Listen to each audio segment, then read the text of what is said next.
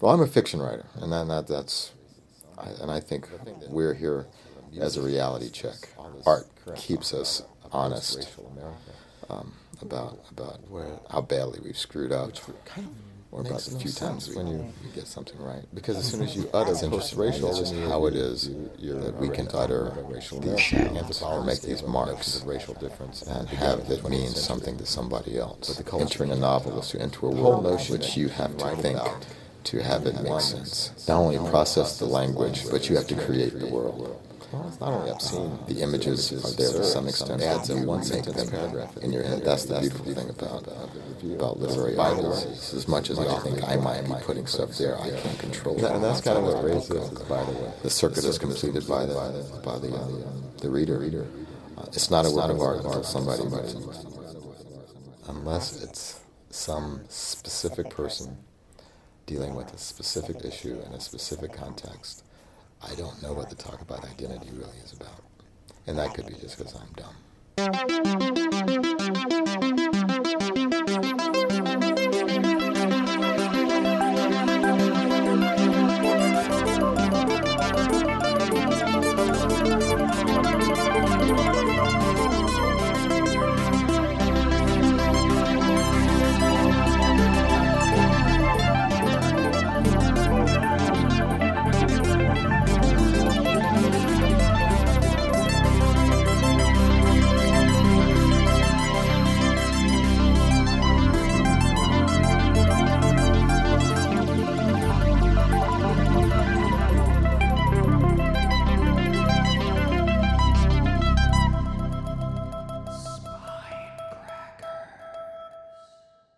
What the fuck is up, people? Hello. Hey, what's up?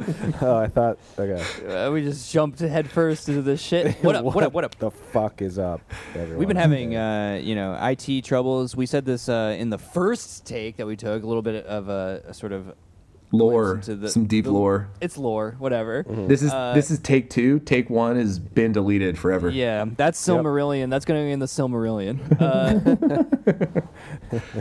We need an audio engineer. We need one. Maybe. Honestly, if you're willing to work for free or like $4, or just drop some knowledge about like what is a quick and dirty way to make this not suck shit. To make this polished. Yeah, easily, where we don't have to know anything about technology. That we can just basically give us the Staples easy button for audio. Say, we need the easy button. That's what we need. Anyway, that's enough of our personal woes production-wise. You've been hearing them for a year almost. Yeah, I mean, I don't know. I kind of want to talk about my parents' divorce back in high school. Oh wow! See, listen, again, memory. Only. Lore. I carry a lot of guilt because I left kind of as it was happening, and my brothers had to bear the brunt of it. You know what I mean? They were younger than me, so yeah. What do you think they would do if they were to recount that story themselves about you and your perspective on it? That's a good question. Would they be mad? Do you think they would be mad? I don't think they would be mad at me. Would they paint you in a sympathetic light? No, I don't think they would be mad at me because they're both intelligent guys, and I think that they know that it was just kind of like the vagaries of age and whatever, and like I just happened to not be there when like shit was going down. You know what I mean? For most of it. Well, you're not giving me a lot with my attempt at creating a parallel between the story device. Oh, you're talking about the book. Okay. Yeah. Not actually talking about your personal history. No, dude, I'm not trying to blow by. We can talk. You want to talk about it? No. It's Patreon only.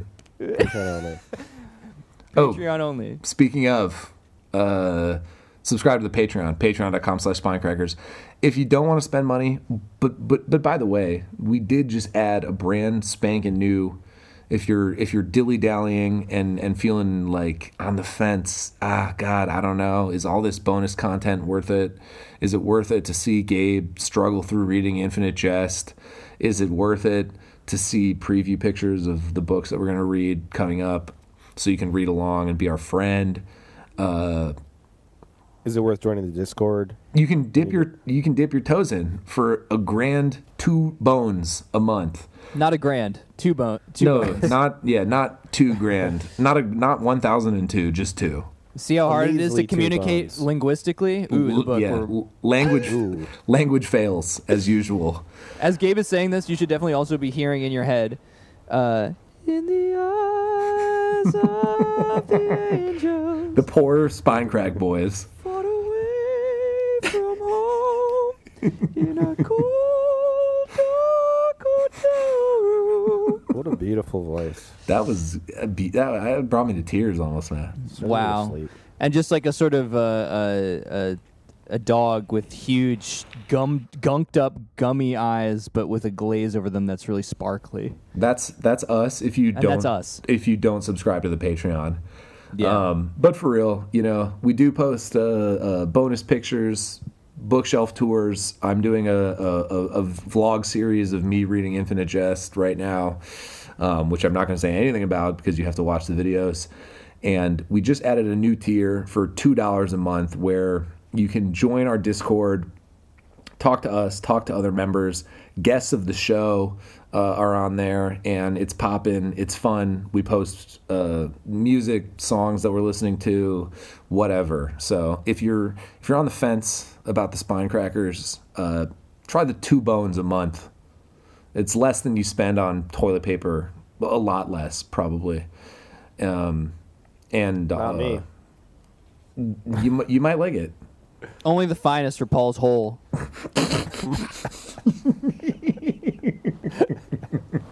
I like how Paul's hole is now in the Spine Crackers lore. Yeah. Oh yeah, dude. It's going in the Silmarillion back pages. Ugh. So It's better than those fucking bears that love rubbing their assholes oh with my god! paper all the Don't time. even get me fucking That started is on the those worst. commercials, dude. Those are the worst. What is that, Charmin? Yeah, Charmin. The worst commercials of all Charmin. time. Well, now they're Yes. CGI, but they initially stole the I think the Frosty the Snowman animated feature film, God, sort that's of like creepy. animation style to create like a faux coziness, and I hate it. And then the fucking heat miser just comes out their asshole. Yeah, if they use the wrong type of toilet paper, yeah. No, those commercials are gross, dude. They're just like, oh god, I have a bunch of dirty fucking poop toilet paper in my butt, Yeah. hairy butt, bare asshole. It's disgusting. It's so gross. Like that does not want to make me buy your toilet paper, or make me Yeah. It was supposed to be as soft as these bears. What do I know about these bears? You know what I mean? Yeah. These bears are savages, dude. You're making me think about bears a lot. Bears they don't even wipe their ass. They just fucking shove pine cones up it. Yeah. And other cool stuff like that. Yeah. Yeah, very, very cool. Very cool. All right. So What are we talking about? we are talking about a book of your choosing, Gabe. So why don't you run us through the I don't know, the broad strokes of the thing. Yeah, okay. So this week we are talking about and bear with me because the title of the book, oh shit, bear. Charmin there. From now on. Jesus Christ. It's funny. Because the title of the book is itself sort of confusing. The title of the book is Percival Everett by Virgil Russell, and the author is Percival Everett. So, And I know what you're thinking. Isn't Virgil Russell canceled for talking to an underage girl on text? oh shit. Well, Yes. it's not that. No, it is not that Virgil. Shout outs. No, not shout outs. We don't support that. That's the millionth time we've done that, too. How epic would that be if Virgil's comeback was an appearance on our show? Oh, I read a book with you about that, actually. I'm But so he's not glad. Canadian. Well, he sort of is. He's whatever. Anyway, Virgil, if you're out there, dude, this is a safe space, sort of. We will ask you about all that shit, but Yeah, you will be hard grilled about Yeah. all that shit first. you can come on if you want to. But then we'll talk about David Foster Wallace or whatever. Yeah, whatever the fuck books you read. Okay, so this is my choice. I picked this book. This is Everett's. I don't know where this falls exactly. He's he's a pretty prolific author. He's written like 20 plus novels, like 23 or something. A lot. And I believe, if I'm not mistaken, this was his 20th novel. And it came out in 2013. And he has a reputation. He's a professor of English at USC. He has a reputation of being kind of like very formally kind of like and sort of attitudinally postmodern, very self-referential, whatever. I think, Paul, you and I were talking about this a little bit before we started recording, and I know you watched some interviews and stuff with Everett. This book may be the sort of apex of this tendency in his writing of kind of playful self-referentialism and these various kind of postmodern tendencies. And obviously we'll talk about that when we start talking about the book in more detail. Yeah, I wanted to read it because I had heard his name bandied about a little bit here and there. Not a well-known or popular author, which is something that I want to talk about, even within the kind of like, fancy, let's read hard, weird books, bookstagram sphere, and I want to talk about that a little bit later. But I had heard his name a few times, and I kind of wanted to get some. Obviously, we've read a few African American authors on this show so far, but I wanted to kind of pad those numbers a little bit, I suppose.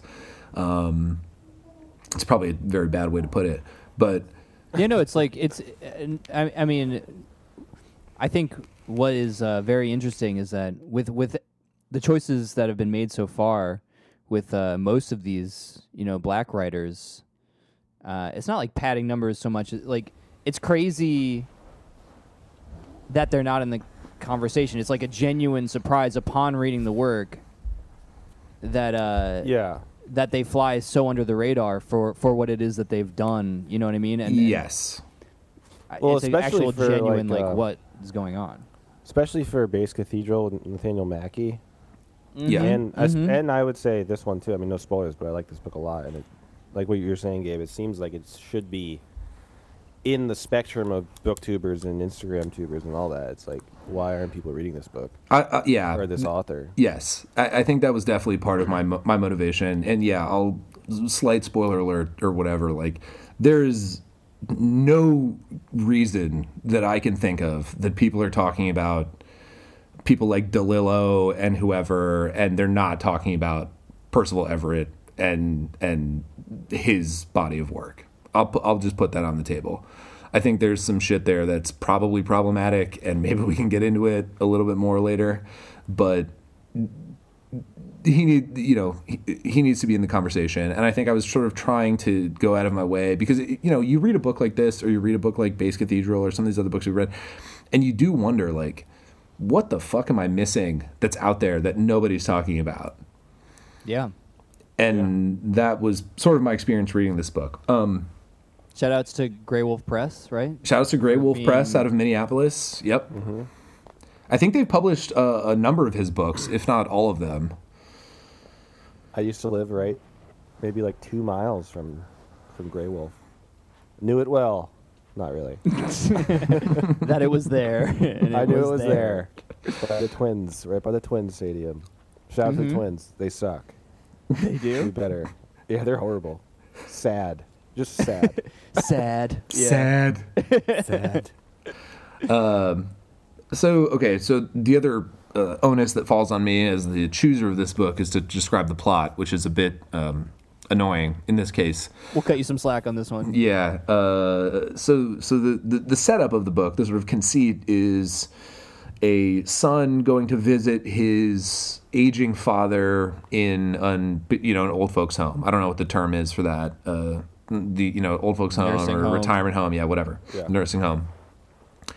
And from there, it kind of spins pretty quickly out of control, where the father kind of starts relating a story to his son that he couches as, here's a story that you would have written if you were a writer, right? The beginning of the sort of novel, and then from there, it spirals in a bunch of directions where you quickly lose track of who's narrating, who is sort of listening, who is sort of acting as which character in this kind of impromptu narrative that evolves, and the characters' names and their roles change over time, and there's a bunch of kind of interwoven stories. So there's a story about a physician who is called upon to become the sort of like family doctor for this family of like obese meth head drug dealers, and he's paid in antique camera equipment. There's a story about a sort of like lonely rancher who's visited by kind of like this also lonely divorced veterinarian who treats his horse. And there's a story about an artist who gets a surprise visit from a young woman who claims to be his long lost unknown daughter, who also wants to be his apprentice. And that's just in the first half. And the second half of the book becomes this series of vignettes that also forms a semi-cohesive story about a group of people, maybe the narrator's father. All that stuff from the first half is basically gone too, by the way, once you get to the second half. Yeah, exactly. It's gone. It just kind of poof. It just kind of vaporizes. The book's divided into three parts: Hesperus, Phosphorus, and Venus. Yeah. All of which are names for Venus that were used. Hesperus and Phosphorus were used by the ancient Greeks, or I guess Romans, maybe I forget, to refer to an object in the sky that they saw in the morning, Hesperus, and then Phosphorus that they saw later in the evening at night. Unbeknownst to them, they were the same celestial object, namely the planet Venus. And so we'll talk a lot about that, I think, going that forward. A philosophical like thought experiment? I've heard that in Yes. Yeah, I heard that in a lecture by the deaf Shelley Kagan. Shelley Kagan. Yeah. Shout outs to Shelley Kagan if you want to come on the podcast. Yeah, bro. Whoa. So the Hesperus Phosphorus example, and this is why, spoiler alerts, if Dave you've been, loves this book. yeah, I love this book, and also if you've been in the Discord, you saw that we were going to have this conversation again. But if you want to talk about difficult books, in terms of like esoteric background knowledge that helps you understand this book, there's more here than almost anything I've ever read. So even those section distinctions, Hesperus, Phosphorus, and Venus, it's not quite a thought experiment, but its example, the example that Paul's referring to, comes from Saul Kripke's Naming and Necessity, which is one of the most important philosophical texts of the 20th century. Without getting too deep into the weeds here, Kripke, it's a work of philosophy of language, and he's interested in the role of proper names, i.e., capital nouns like, for example, Matt or Gabe or Paul or Austin, Texas, or Athens, Greece, right?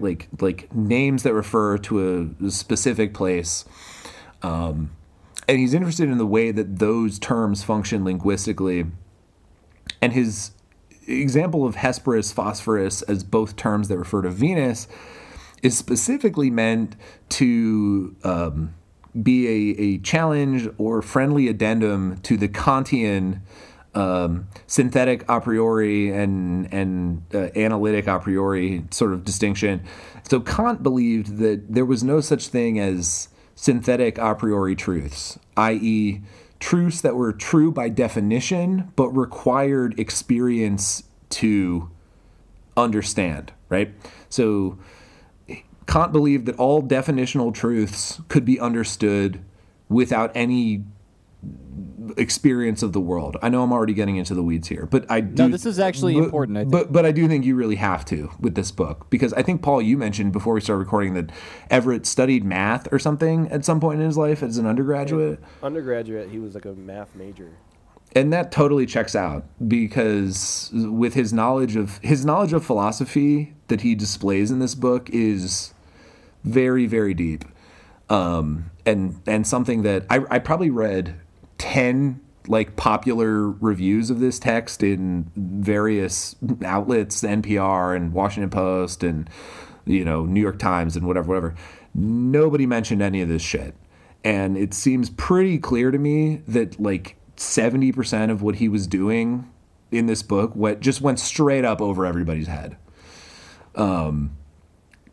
Including mine. But I was saying that I knew there was something deeper going on while I was reading it, but it didn't take away from the reading experience either, though. Yeah. Like, yeah. But even just knowing, right, that you are letting something just, go over your head that you could pursue, right, is not, I don't know if that's always the case with a lot of these reviewers who also, kind of like us on occasion, have a quick turnaround date in terms of how long they need to For sure. to engage with something before speaking of it. Well, and the only reason I know any of this shit is because I actually have training in philosophy. Yeah. We're going to be leaning on you heavy. Yeah, I'm here for it because this is I actually have a decent background in some of this shit. But yeah, I think that and again, like I said, like in terms of the conversation about what makes a book difficult, in order to understand this book, I don't want to say that, but in order to get potentially the full scope of whatever it is trying to do here, you need to have read Frege, which is a pun that he deploys a number of times in the text. He uses the word afrege, AFREGE, which is just comes off as kind of a funny neologism or typo or something as you're reading it. But of course, Gottlob Frege was one of the most well-known and influential philosophers of logic and philosophers of language, and talked a lot about these ideas of proper names and natural kinds. And Kripke developed his work a lot in naming and necessity when he sort of was sort of going through these examples of Venus. And the other example that Everett deploys in this book is Cicero and Tully, right? Because both of those terms were used to refer to the same person at various points historically. And so the idea is that it is, to get back to the point I was trying to make earlier about the way this fits into the Kantian categorization, Hesperus and Phosphorus refer to the same object necessarily, according to Kripke. It's a necessary truth. It could not be otherwise. But it is synthetic in the sense that it requires experience to understand that those two terms refer to the same thing. I don't want to go too deep into this, but know that this is a sort of relevant and important reference in the history of philosophy. So that's that. I was thinking good. about Good background. I was thinking about also, like, I know I just sort of flippantly mentioned David Foster Wallace, but I genuinely believe that a lot of the things dealt with here were things that kind of obsessed Wallace, including the 100%, fact that he 100%. he wrote a book about, like, infinity, which included Frege, and he was discussing set theory and things, once again, that are also fucking over my head. But yeah, a lot of that just sort of infinite recursion. Yeah, I don't know, like and just just stuff that was like influencing one of probably the most well-known literary names out there.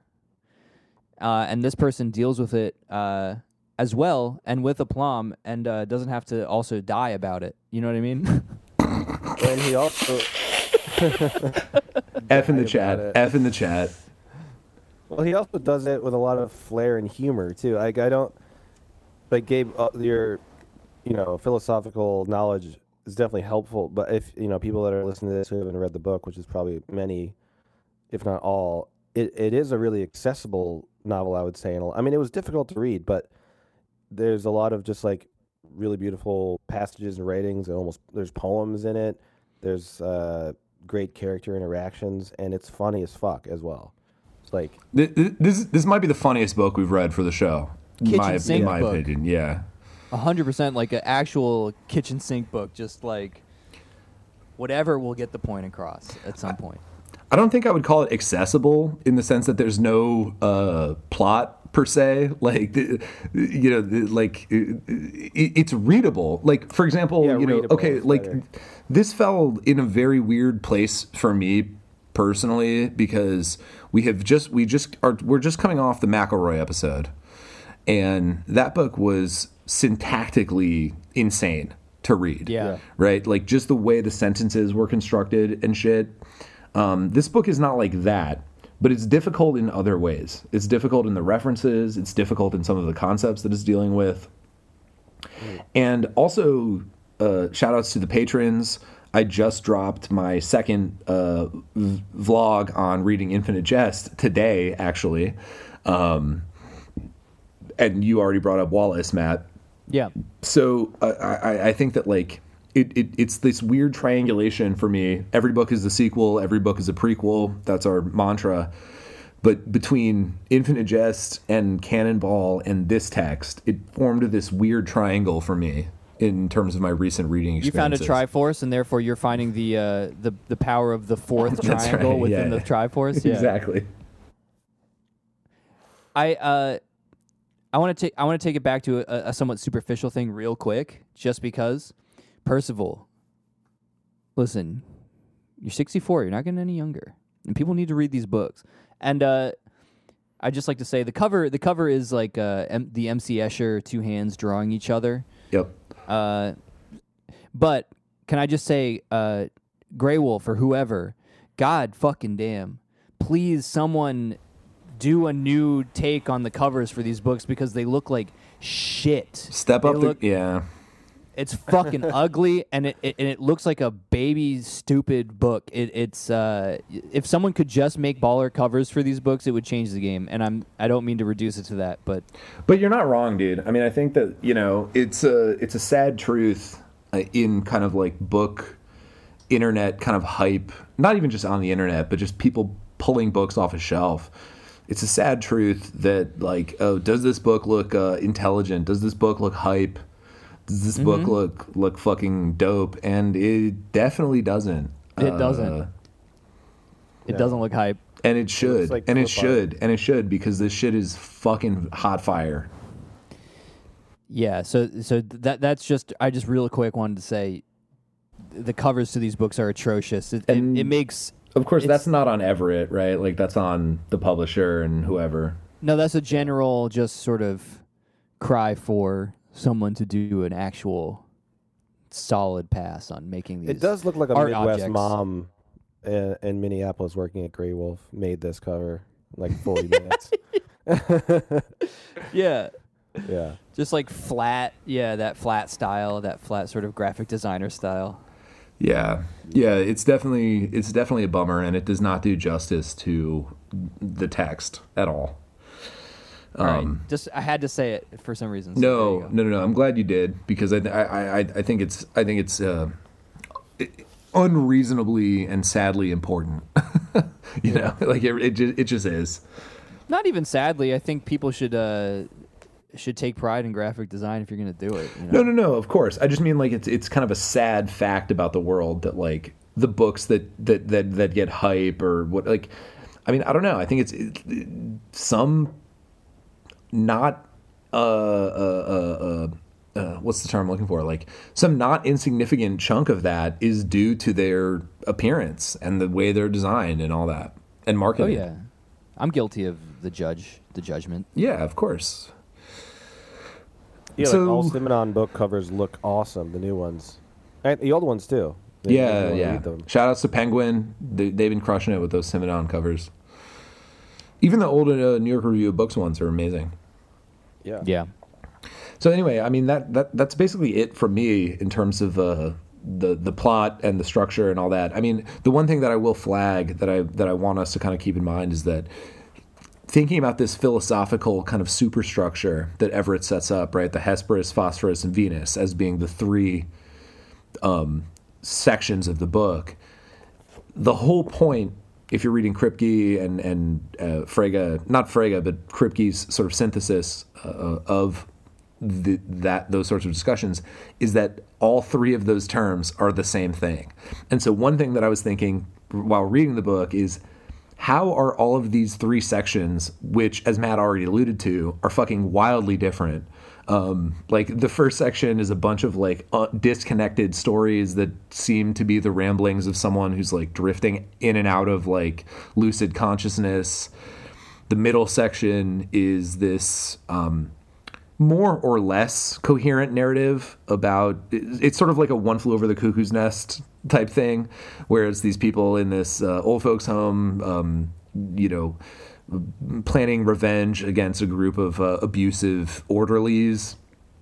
It's also a Nat Turner analog. Yes, right. Yes, Nat Turner comes up a bunch in this book, and then the final section is kind of this amalgam of it becomes multimedia, right? There's photographs and like poetry, and like it just becomes kind of this like its own thing. And so one of the things that I was thinking about while I was reading this, and we don't have to talk about it right now, but just something to kind of keep in your back pocket. In what ways are all of these sections actually the same thing? Because that is the Hesperus, Phosphorus, Venus. That's the payoff of that, is that all of those words refer to one and the same object. And so I wonder what that object of reference might be for all of these apparently disparate sections of the text. Well, I think first of all, like one of the big things with the shifting identities of who it is that's even writing the book is that it's both, right? There's a just sort of necessarily kind of Schrodinger-like superposition in language where you can say a lot of things, and there's throughout the entire book, there's just all of these instances where people are uttering a word that has a kind of vague meaning, and people take it to mean the wrong thing than what the sayer intended or whatever, you know what I mean? So there's probably just that, and there's also probably just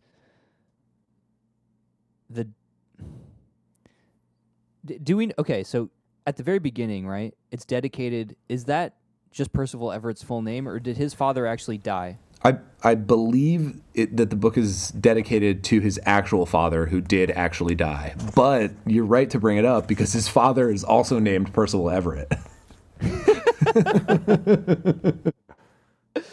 So he's the second. He's Percival Everett Jr. I don't know if he's a junior. The middle names might be different, but I do think his father was.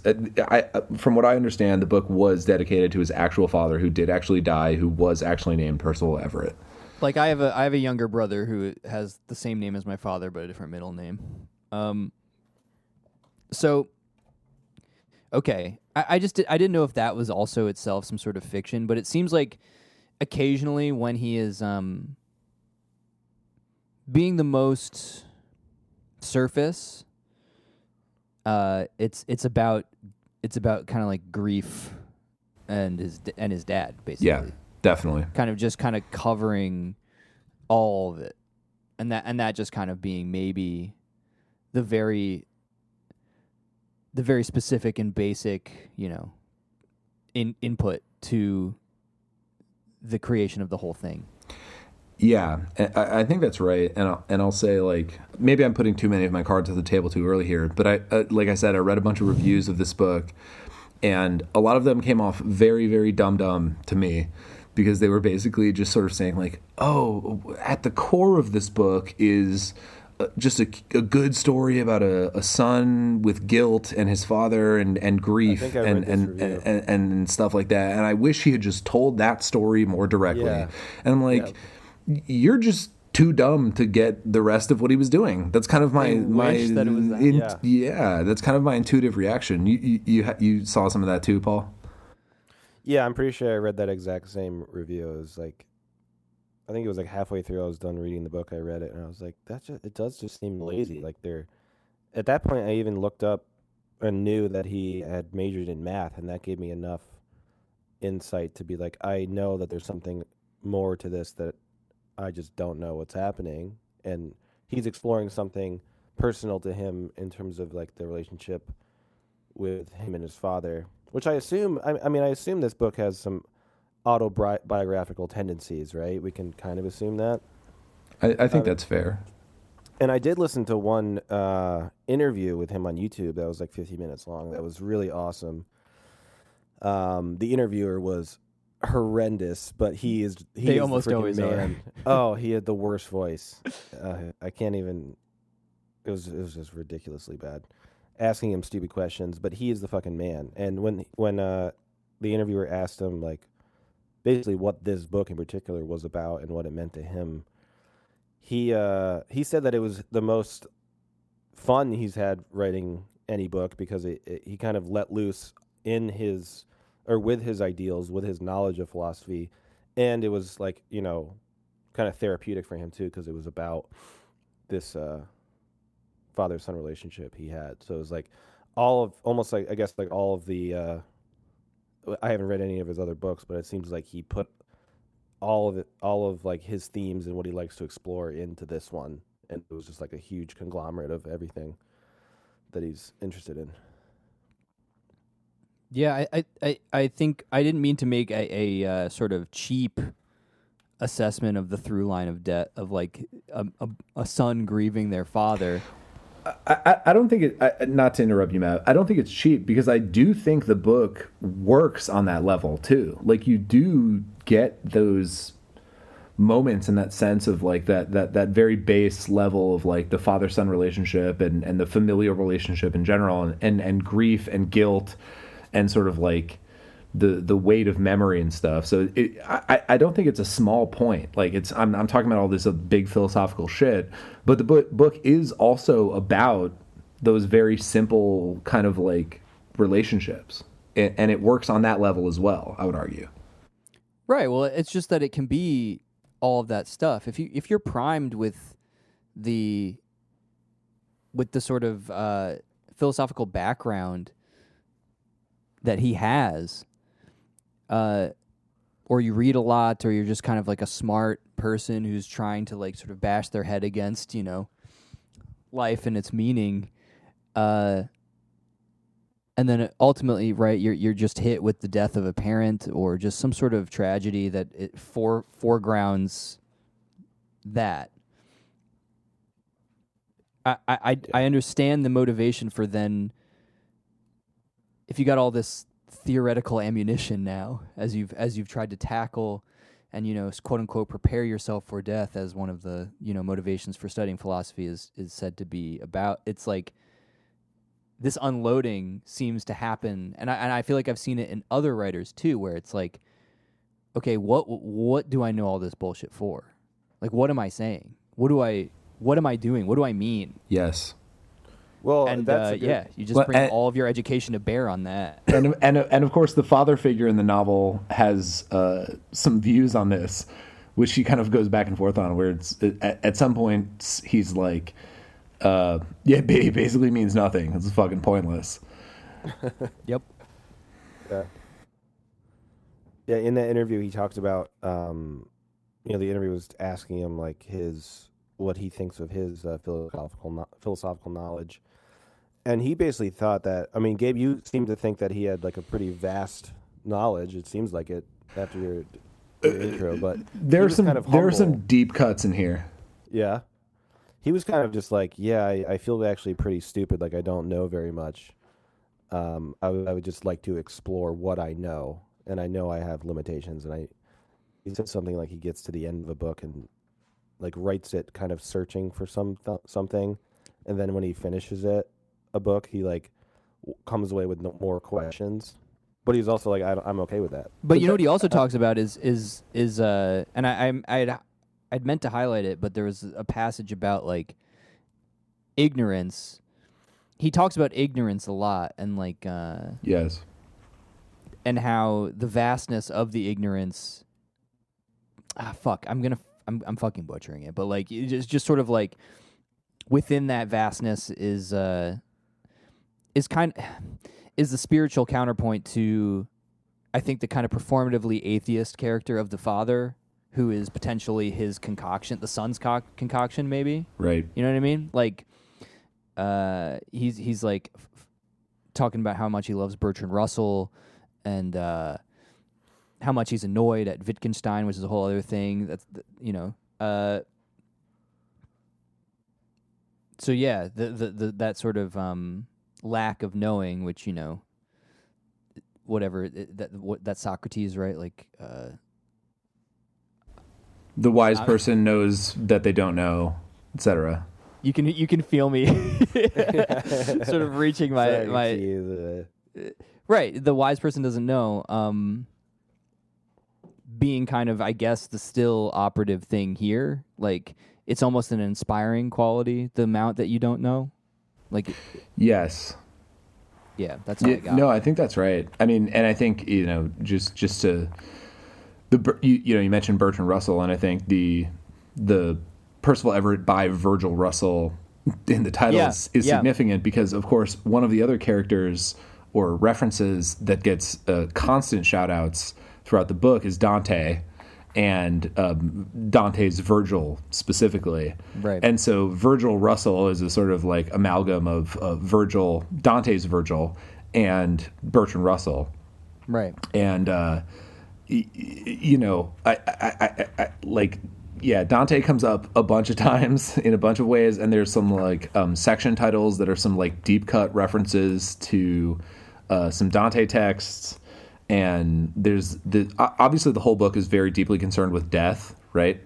Because the father is kind of constantly reflecting on death and his life, and he's by the end of the book, I'm not sure if he's been in a coma the whole time, and maybe he was talking to himself. Right? I'm not sure. Maybe his body it's like plus or whatever. His body is no longer even relevant. Right, exactly. It's all mind. So it's like it by the end of the book, it's not even clear if his son was ever even there, or if he was just talking to him. Maybe this is the way I read it anyway, because by the end of the book, it comes up that this person might be in a coma, in which case he probably isn't speaking to anybody, and maybe all of this was happening in his head, I guess, right. That his son was visiting him, and he was writing this book for his son that he thinks his son would have written if his son wrote books. It's like... But his son isn't even there. Yeah. Yeah, it's what I got the feel, and we're gonna have to talk about the sort of the modernist, postmodernist thing, which is the other favored talking point to like lit people. But like, yeah, buddy. Yeah, the Virgil Russell. What I liked a lot about this particular reading experience was that struggle, which I felt was like the marriage of, the old wisdom, spirituality, the old like sort of,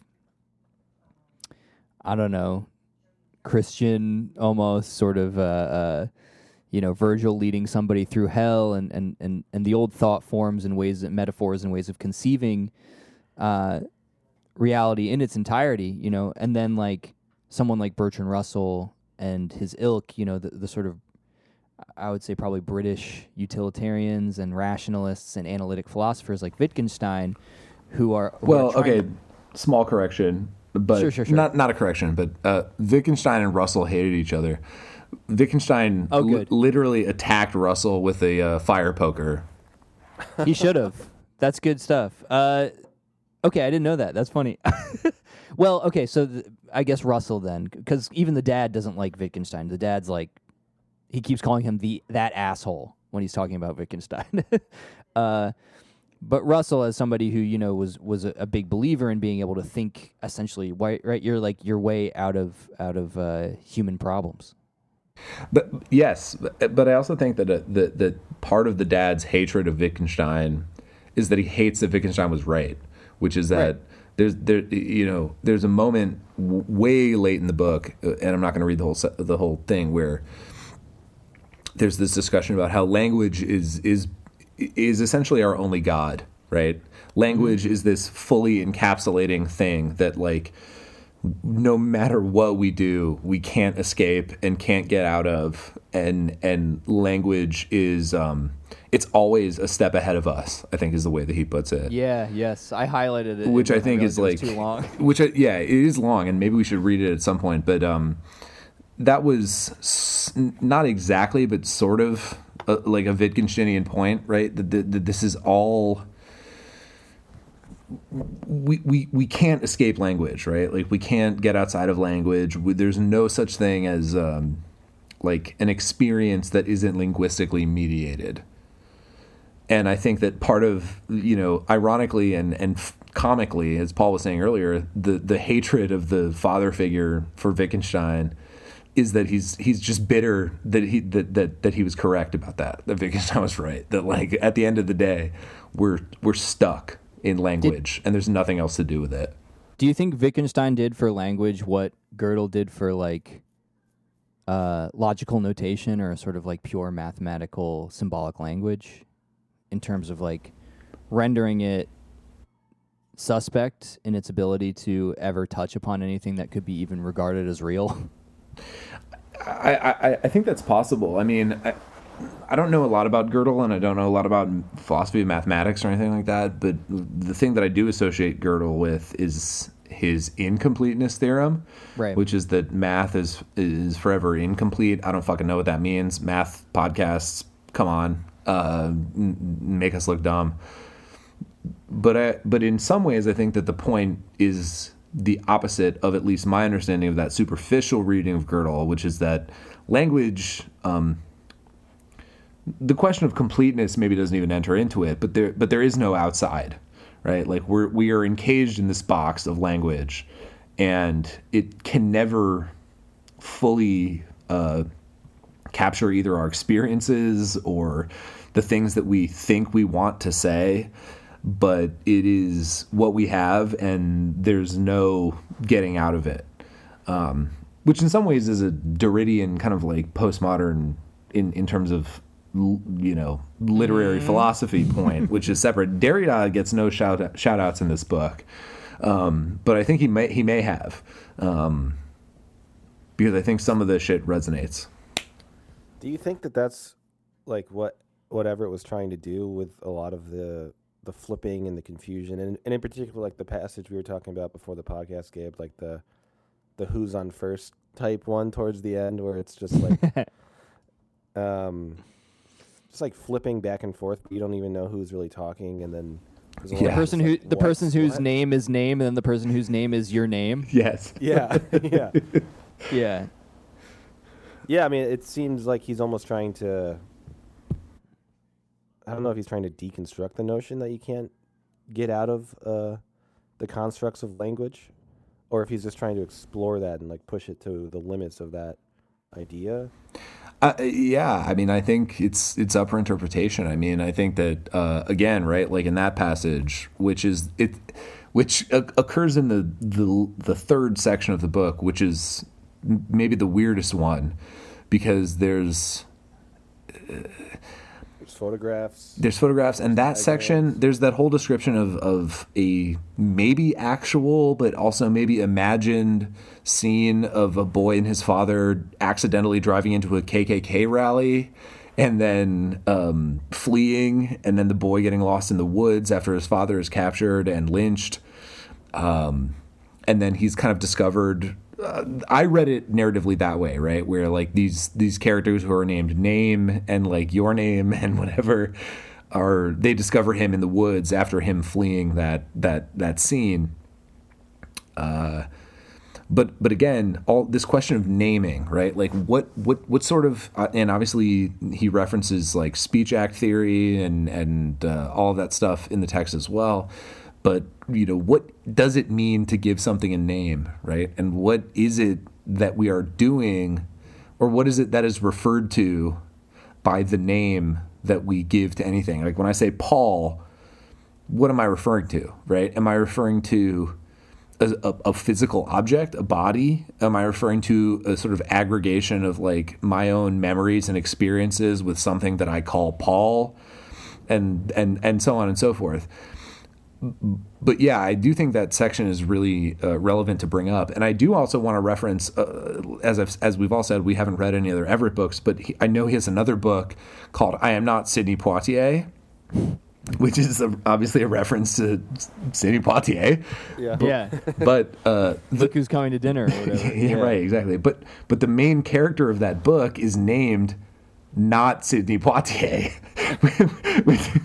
which I think like that's his name in the text. And so like this is something that Everett has been concerned with clearly, I think, for a while. I was thinking of in New York City. There were so many Ray's pizzas, right? They just kept saying that the name Ray, like Ray's Pizzeria, that there was a pizzeria I went to that was not Ray's Pizzeria 2. That's great. That is genius. Yeah, so it's a similar conundrum there. I was also thinking because of just the naming convention. I mean, you got obviously like Adam in the garden and whatever, naming all the shit. But and I don't know, I can't pursue this line of thinking, but there was in Confucianism, there's something called the rectification of names, which is, I guess, a reframing of a similar idea that when there's a lack of harmony in the world, you know, and within the logos or whatever, within language, it's an issue with that needs to be rectified through a reestablishment of the proper names of things, so that they actually correspond to reality, so that we can regain harmony. I don't know much more about it than that, but I just thought that was a concept he would know and probably was referencing, I think. Well, yeah, I was going to say that reminds me of, I forget what book it was, but something we dealt with, like the issues of translations and how you basically, at the end of it, you can't really trust a translation at all. Mm-hmm. I almost think he was trying to bring up that point too, because even in this passage, another Derridian point. There's like multiple uses of just like different languages. Like there's that part where the guy, one of the two people talking, just keeps answering in a different language, and they're like, "Is that Russian?" Yes. He answers in German. He's like, "What was that?" And then he answers in Spanish. Like, Yeah. And then Italian. Yeah.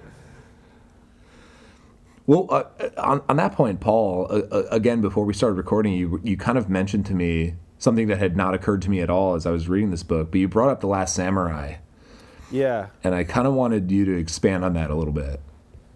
Well, yeah, I wanted to bring up that point to Matt too, because that was Matt's pick, and but yeah, it dealt with like kind of similar relationships. It was like it was a mother and a son in that book, who were both like pretty smart. Like the kid was like a super genius, and she was just like a well-educated woman.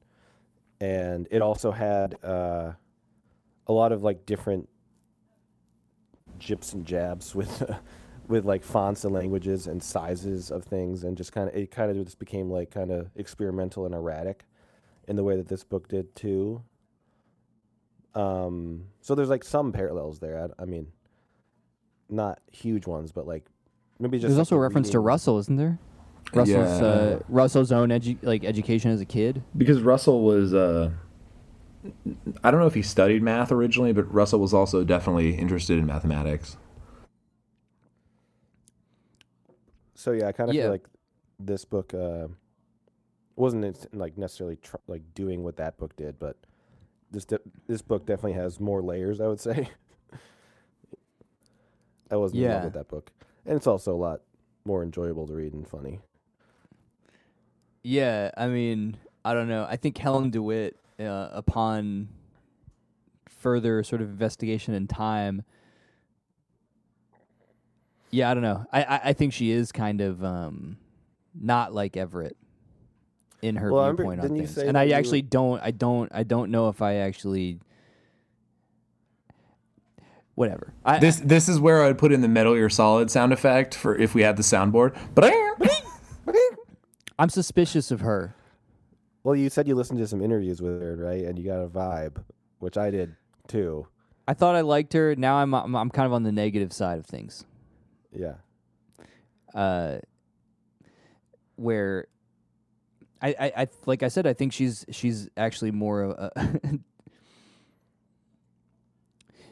okay. What I find interesting.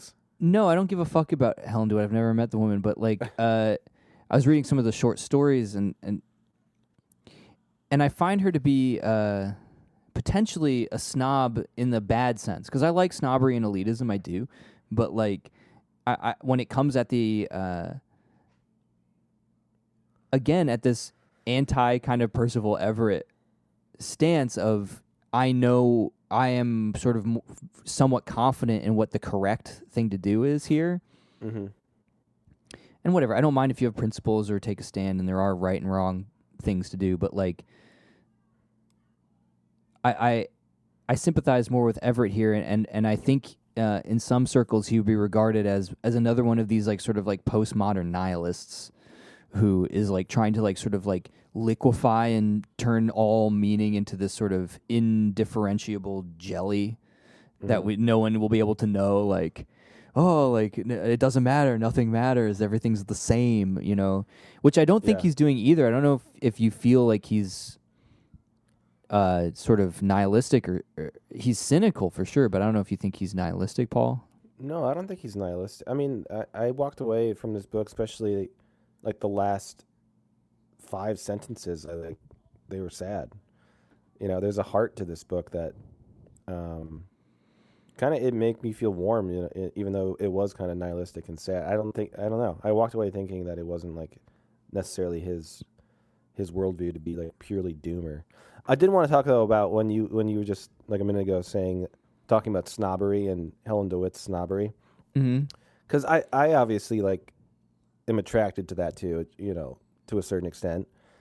I think maybe we all are, but what makes it bad for me? Get that coffee. If someone is like, it has to do with someone's motives. Like I find Everett to be just a highly intelligent person who's been interested in different topics naturally his whole life, and it's just like comes out of him artistically. But that can lead you into a snobby direction of any kind if you're that type of person.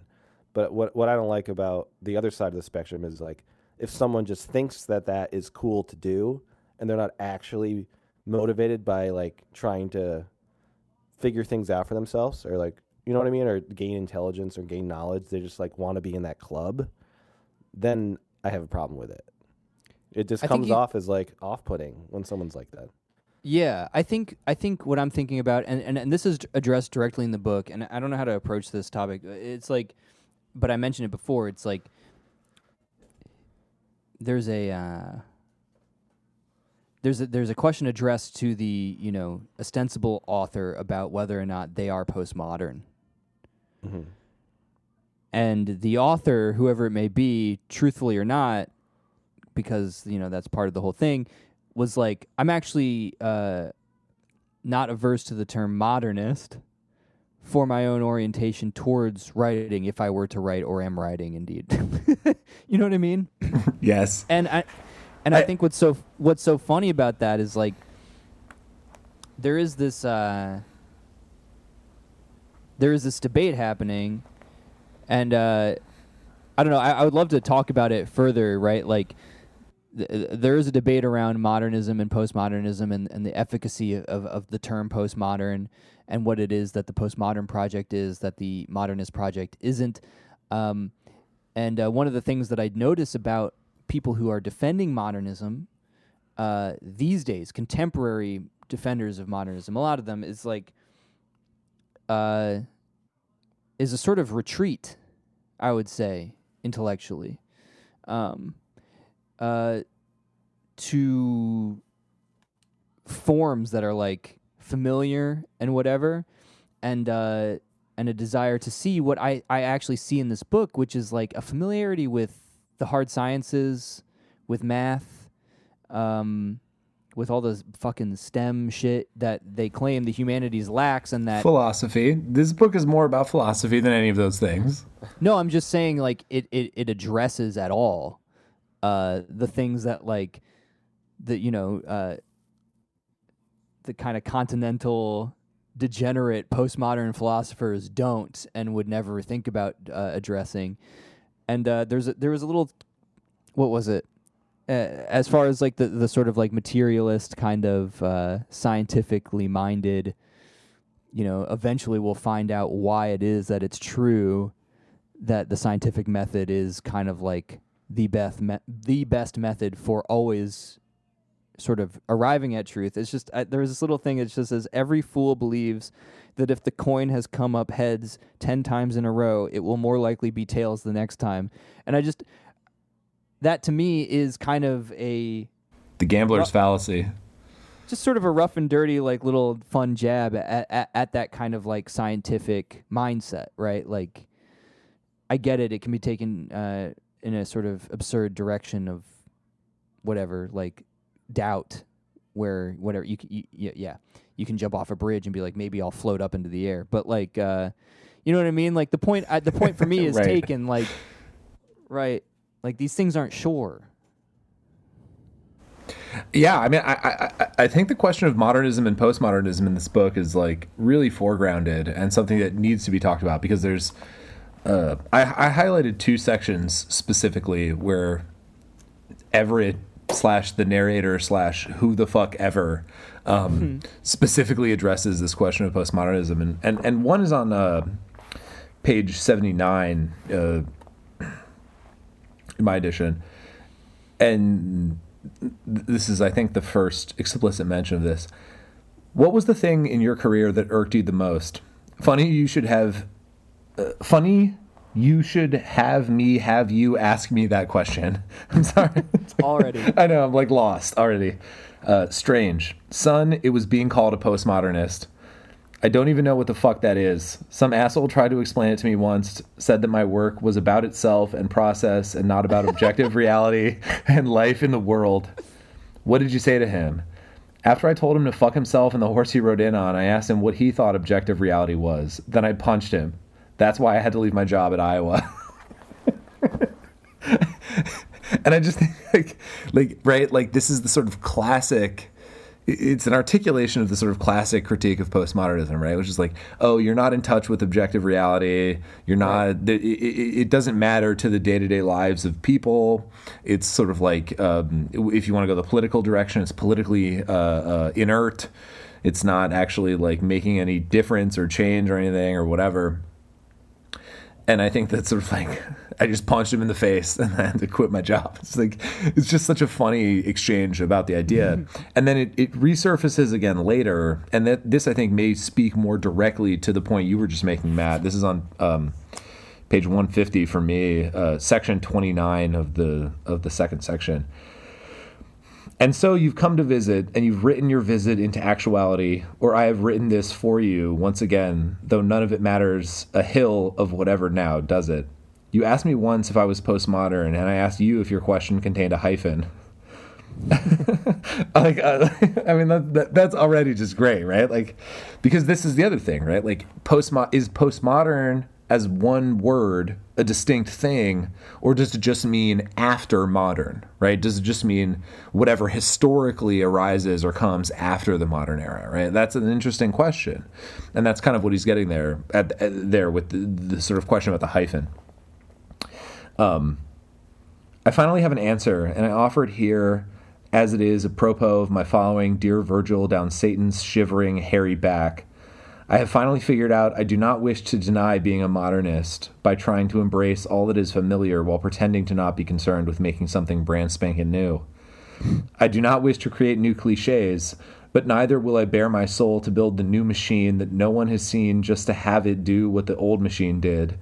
So, what am I about, son? Dying, son. Dying well, dying powerfully, vigorously, with might and main, to chop and change to suit my dying mission, to tie dying ever to life, to living, to breathing, to tie dying to the moon and the stars, to fix dying to light and darkness and rain and mist and arid winds. And I think that's just an interesting kind of like way to address the question, right? Because it also speaks to some of the kind of originary questions of philosophy, right? Like Plato famously said, the question of philosophy is all philosophy is preparation for death, right? That's what I was trying to say. According to Plato, and this is sort of a long meditation going through Frege and Wittgenstein and Kripke and all these people. And an actual death. And an actual death, right, exactly. To sort of circle around that fucking drain. Yeah. That's a good way of putting it. it's just like I don't know. There's something about the. Do you think there's some merit? It just feels like it's of a different order. Like the people who are like postmodernism is a kind of dead end, right? It's an infinite regress. It is a circle around a drain. It is a black hole, right? There's nowhere to go. Like, however,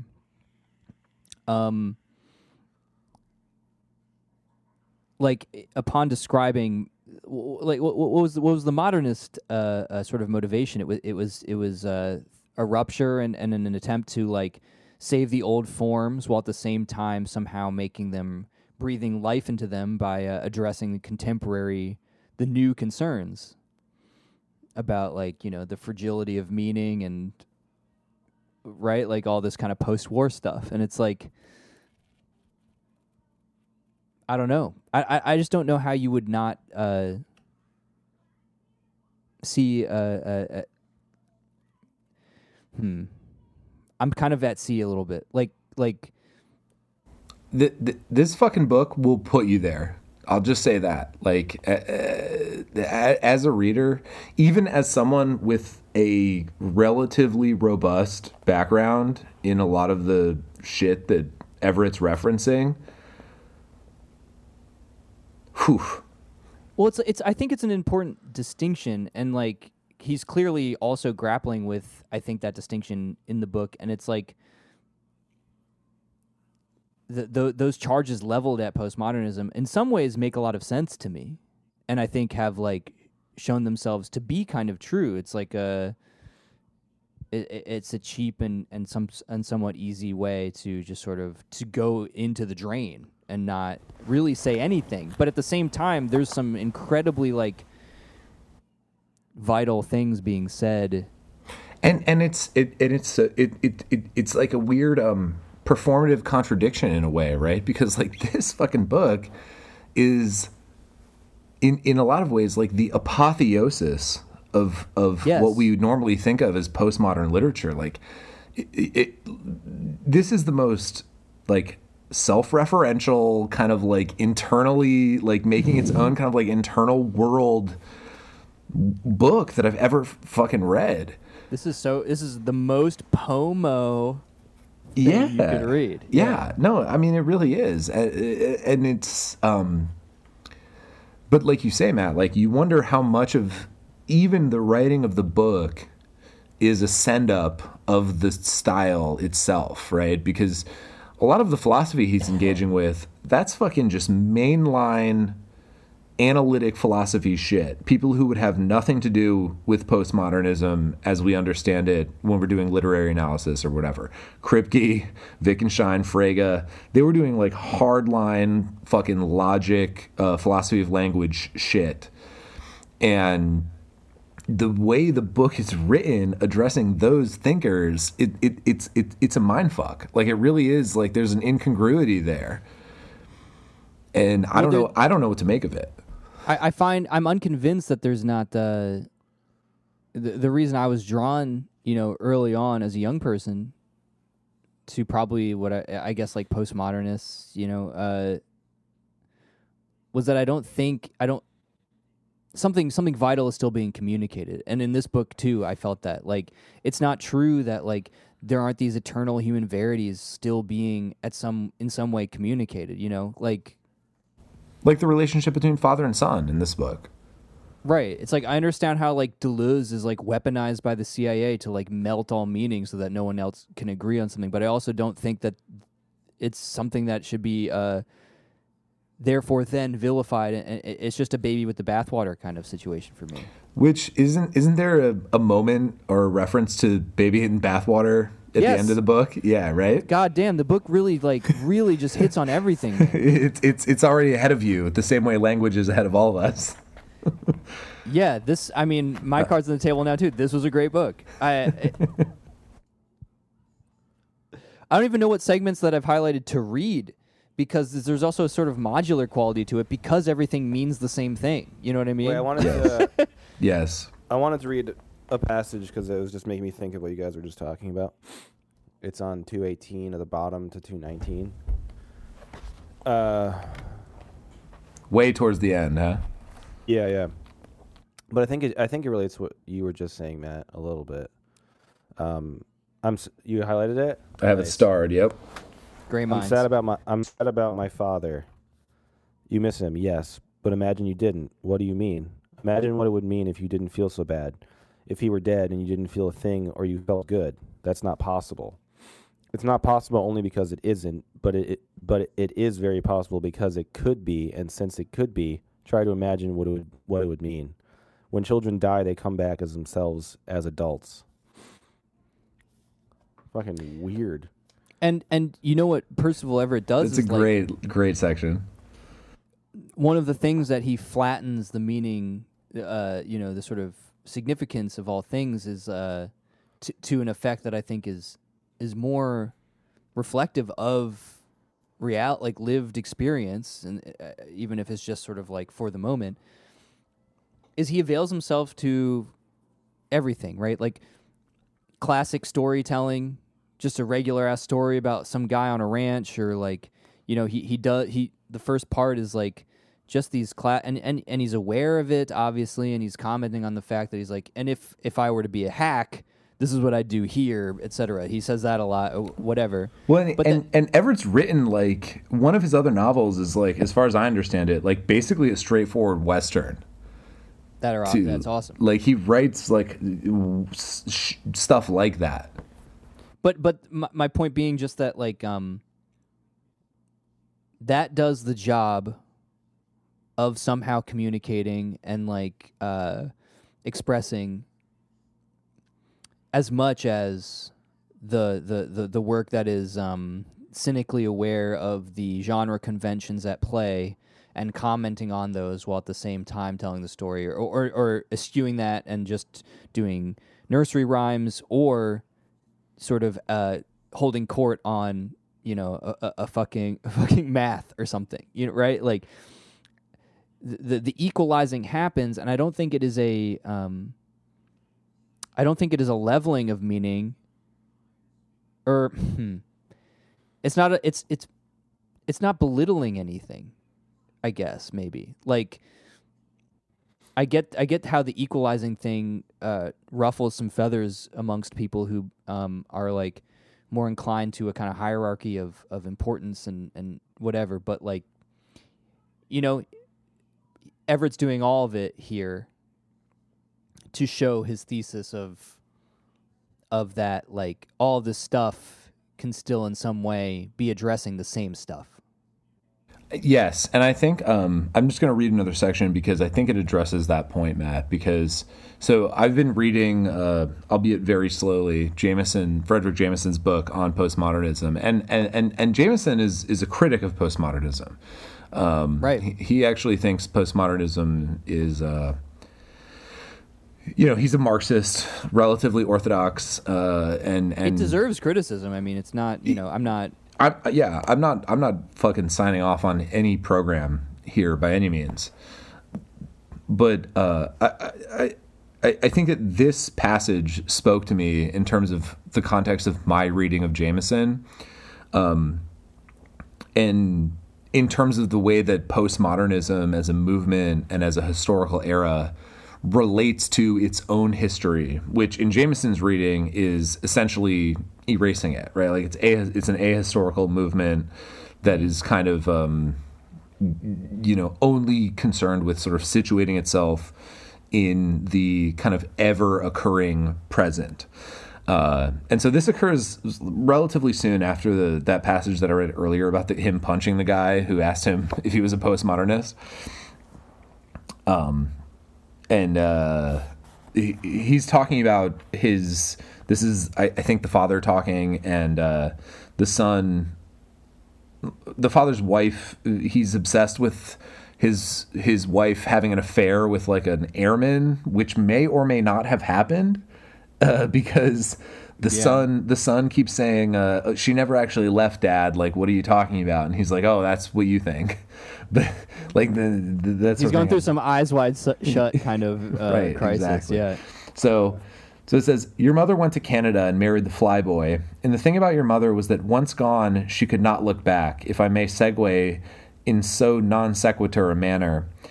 Not that she would have become a pillar of salt or anything so horrible or fanciful or wonderful, but because in looking back, she would be admitting that she was gone, that she had left something behind, and with that glance, with that admission, she would be doomed to recognize her memories as constructions of a left world, necessary fictions, because in looking back, she would see a reality to which her memories might be compared and contrasted, and she would know that her memories were not that world, and so all would be fucked, and the world behind and the world awaiting. So you see, it never pays to look back, maybe not even to the side. It's almost like going through that whole mirror stage thing all over again, except this time you have to actually acknowledge the initial lack that must be present for the glance backward to be possible at all. And even if you don't look back, the wall between subject and object, you and it, is already obliterated. But if you actually do look back, then God help you, and I suppose, and as well as anyone you look back at, if you will allow this clause to save this sentence from ending with a preposition. I might have blamed your sweet saint of a cheating mother for a very short time for leaving, but I never blamed her for not looking back.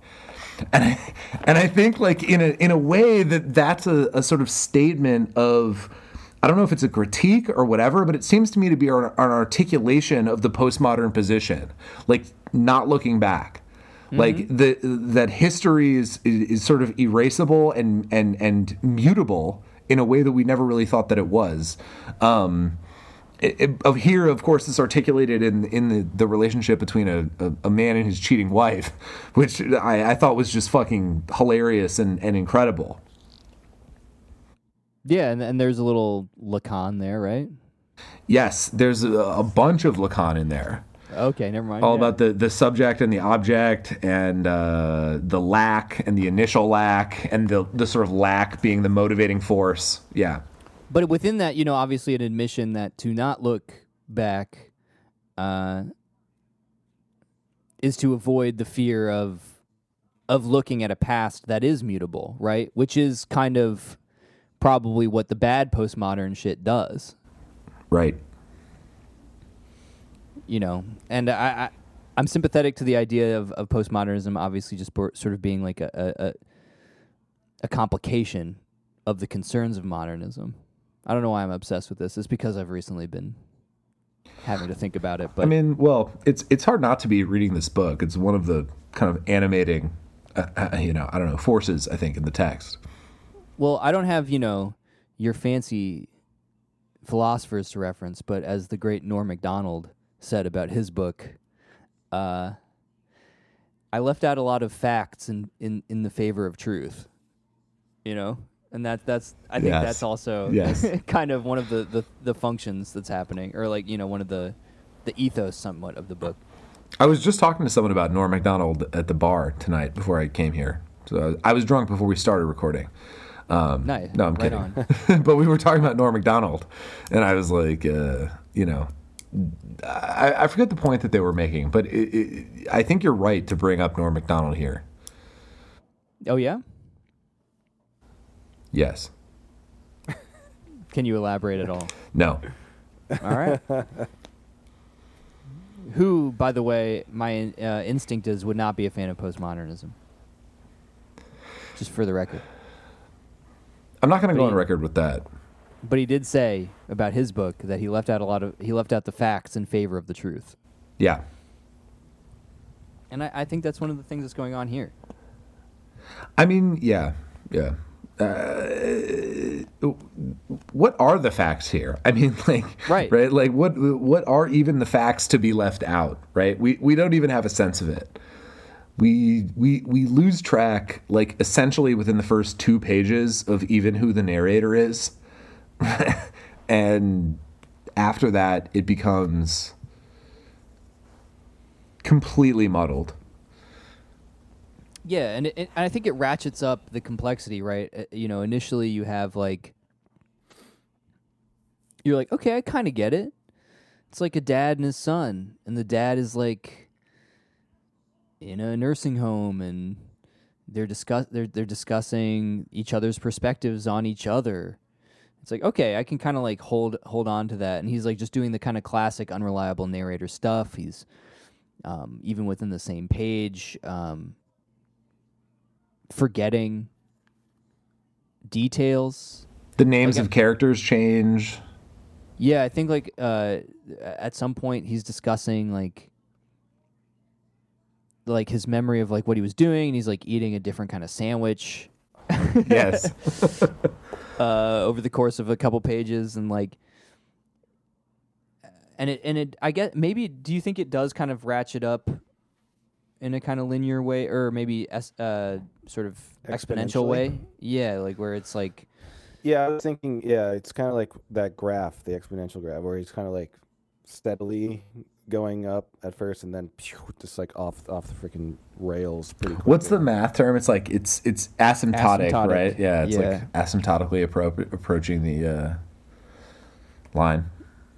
Yeah, the edge of language's capabilities to do what it is sort of purportedly for, I guess, right? Yeah. I want to talk a little bit about race in this book. Because, like you mentioned earlier, Matt, like Nat Turner is a recurring character. Martin Luther King. And Charlton Heston, weirdly. Yeah. And what's the guy's name? Will Stryon, who was a white author who wrote like a biography, or like who wrote a book as Nat Turner. Yeah.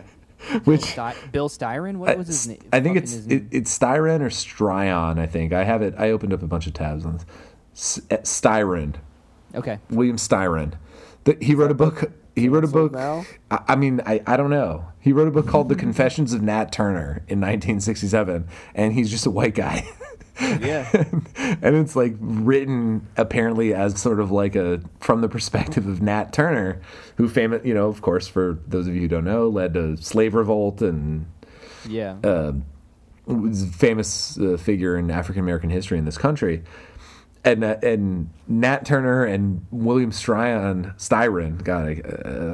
are these kind of like constantly recurring figureheads that the narrator like assumes in his stories within the story within the story. And he's like, I don't know. I think that like race plays a huge role in this text.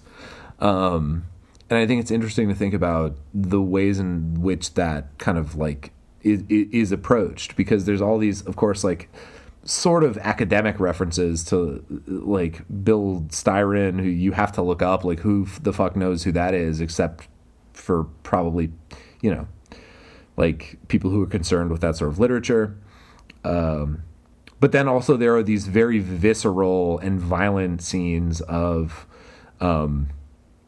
people being lynched. And there's a scene of a child seeing his father being lynched and having his genitals cut off. And then there's another sort of scene where the narrator father is writing as someone who was helping write the Martin Luther King I Have a Dream speech, but all of the stuff he wanted to put in was cut out, which I thought was hilarious. Yes, and he was pissed off. Yeah, and he was pissed. That literally was. I thought that was one of the funniest sections of the book. Let me see if I can. I know for sure that I have it flagged. In the year of your Lord, 1963, August 27, I was in a hotel room with John Lewis and three other members of SNCC, and I was livid. I had provided several lines to John's speech, and they were being removed. I remember the lines. The first was, "If the dogs of the South continue unchained, then we will bite back, and we will move on those tender parts that bleed so readily, that bleed so profusely." Okay, I said, understanding that there was a lot of blood in that statement, rather threat. And so I added the word nonviolently. This was not satisfactory. The next line was, "The Kennedy administration does not even talk a good game, failing to support voters' rights while paying mere lip service to civil rights as if there is a difference. We say fuck the administration that still walks hand in hand with Jim Crow." Well, I could see that the word fuck was a bit strong, and so I suggested screw. and then screw nonviolently. I was never much of a player in the politics of the day after that evening. like, that's just a fucking like joke. That's just like a funny stand-up joke you could tell. You know what I mean? But it's also, you know, I don't know. I don't know. I guess I want to throw it to y'all in terms of like, what was your read on the way that race played in this book? Because it seems like a big factor. I think my initial just feeling about it was that, like, I mean, by the end of it, I did kind of feel like it was just the stories of an old man in a coma and like weird memories going through his head of like different events that may or may not have even happened, but you know, certain events that probably did happen, but him just like having these floods of inevitable memories for like his dad, who was, you know, old African American man who probably experienced racism. So I think I just read it as being like a autobiographical storytelling, really. I think he saw it also as part and parcel with the problem of naming and designation. Like, I saw some clip where Percival Everett, the author, the real guy, was like, sort of like, you know, I'm skeptical of racial categories, and like, I fucking hate post-racial because it's a sort of acknowledgement that race has anything to do with anything. You know, just kind of like, he definitely is, I don't know, almost like I know we were kind of clowning on Gene Toomer for this, but you know what I mean? Like, I don't know, kind of expressing a more contemporary version of those views in a way.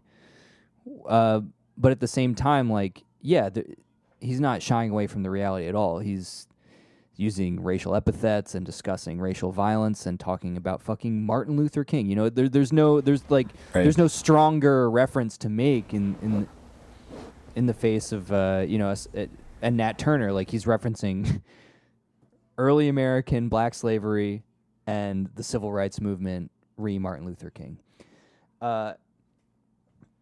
And yeah, just the fact that you need to live with your potentially your potentially false categorization that regardless has an effect on reality, and that still feels like it fits with the themes that are going on.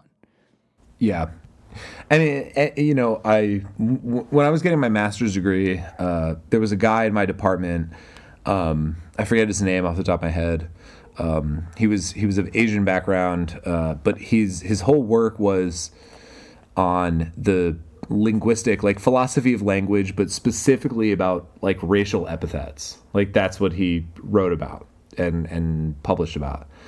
And I think that Everett is also very concerned about that sort of thing, right? Like, what does it mean to name somebody as a race or to categorize somebody as a race?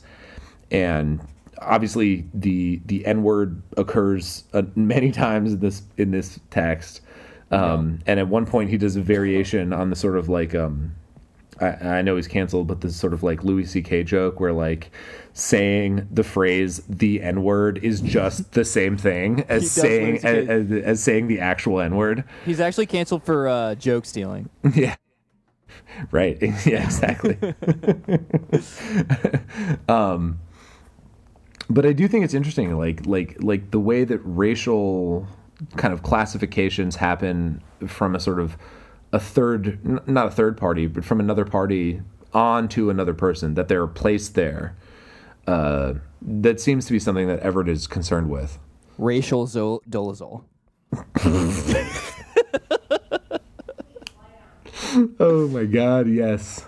Well, I think, I don't know how much this bleeds into that, but like, the other thing that I thought was funny about the Martin Luther King section is this historically true? Was he given some sort of verbatim paper speech to read via, you know, fucking Herbert Hoover or whatever, and he did "I Have a Dream" off the cuff, or was that written? Was I just misled by this book? I actually don't know. Obviously, I know that the FBI was intimately concerned with what King was doing, and they were observing him and so on and so forth. But I don't know specifically, because the way that, like Matt was saying, the way that it's told in this book is that King was given essentially his notes for the speech, but he was given the wrong things, and it was like some crazy like CIA, like FBI written, like, I'm a terrorist, I want to kill America, blah blah blah blah blah, like bullshit. Right. And he ripped it up and did the I Have a Dream speech kind of off the dome. I don't know if that's true specifically. Because I guess in the service of this book, I don't know how long I'm wondering how long it took to write this book. And again, I'm always kind of constantly thinking about, the catalyst being the death of your progenitor, your father, your mother.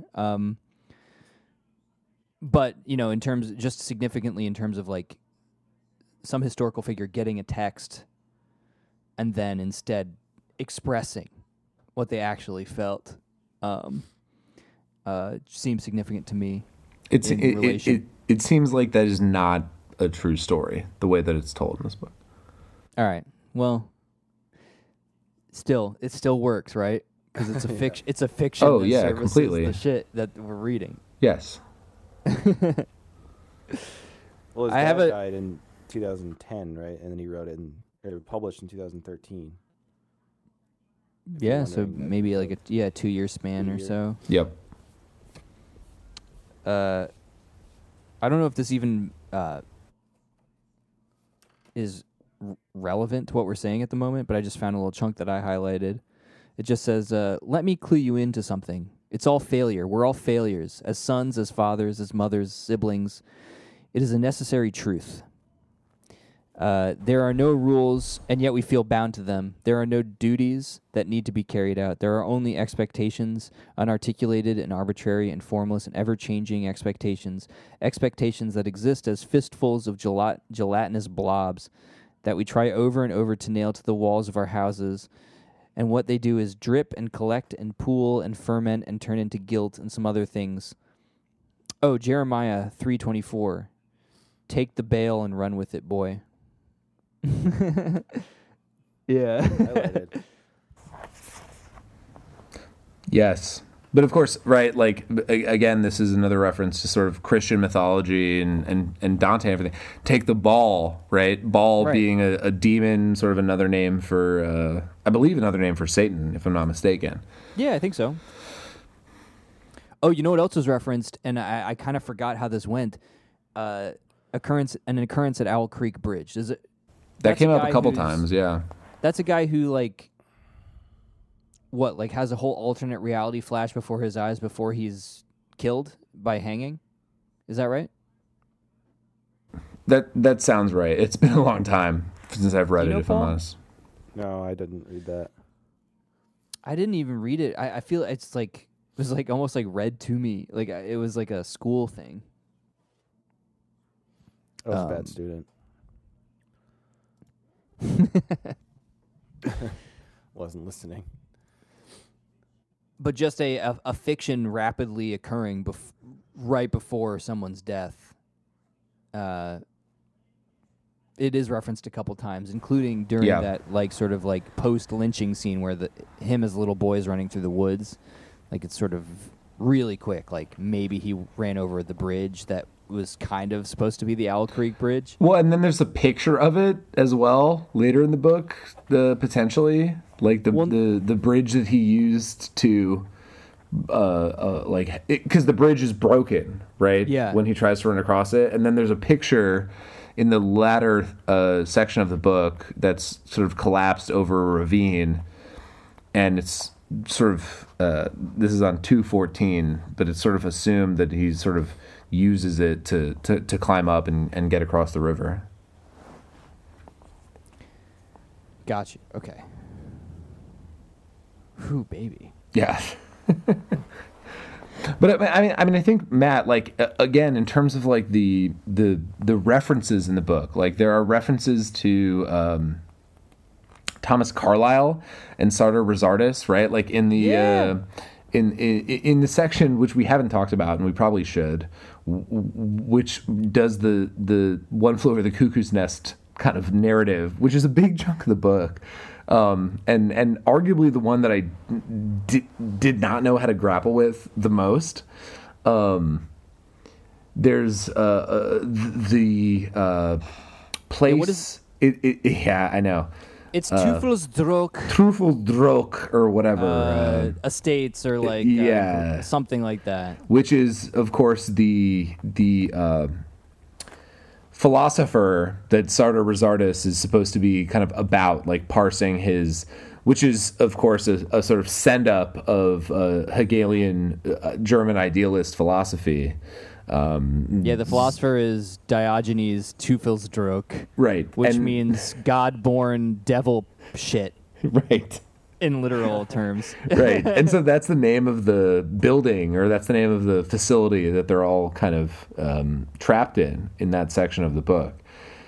What did you guys make of that second section? We haven't talked about it a lot because that's the one that's sort of like the most kind of like sustained narrative, I guess, where there's all of these various characters that are in this old folks' home kind of engaged in this battle of like pranks almost, but it's also very serious with these evil orderlies. Well, I know, like, just for Teufelsdrock as like the Sartor Resartus thing, it's like even that, right? Like the tailor retailored and the plot of that book being about a fictional biographer and a kind of almost corrections or a right or the correction style. What am I thinking of? Well, it Bernhard, is, right? it is, It's Bernhardian, right? Like there's like a. It is sort of a fictional kind of biography told kind of like third hand. Like it's someone. It's a fictional commentary on a philosopher that never existed.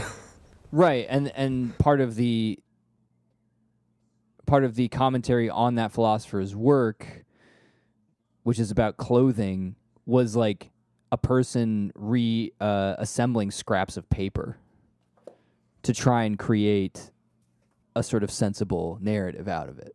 So it's also just like the guy's like, here's a bag of like shreds of paper, and you need to like rebuild them and figure out what it is I'm saying, even. You know, so that just starts it out. Like that's just a sort of an idea that you're supposed to already kind of like have in your head before the nursing home shit. That reminds me of like Vonnegut a little bit. Oh yeah, which books? Wait, am I thinking of the right thing? Isn't it a Vonnegut book where someone has to like menially move something over and over again? I don't know. I've only read. I want to be thinking of something totally different. I don't know. I've only read like Ice, the one with Ice 9 in it, like Cat's Cradle, and then like the one with Yossarian, the I guess Is it Slaughterhouse 5? Yeah. Where the aliens get the fucking World War One guys. Yeah. Or I actually can't remember. I read those super young. Yeah, I think like most people did. I actually only thought about that because in the interview I was listening to with Everett, he mentioned really liking Vonnegut, and like, which surprised me because I think of Vonnegut as kind of like a high school type author that you kind of read and like get into different forms of literature after him. But he was saying that like his later books, like the last 3 or 4, like he kind of gripped onto something that was like beyond, or you know, a little more elevated towards later in his life. Yeah, it's, you know, we've read now. We read The Great Gatsby. That's like, you know, that upon recent consideration, you read that in fucking high school. You're what? You know, you're 16 years old.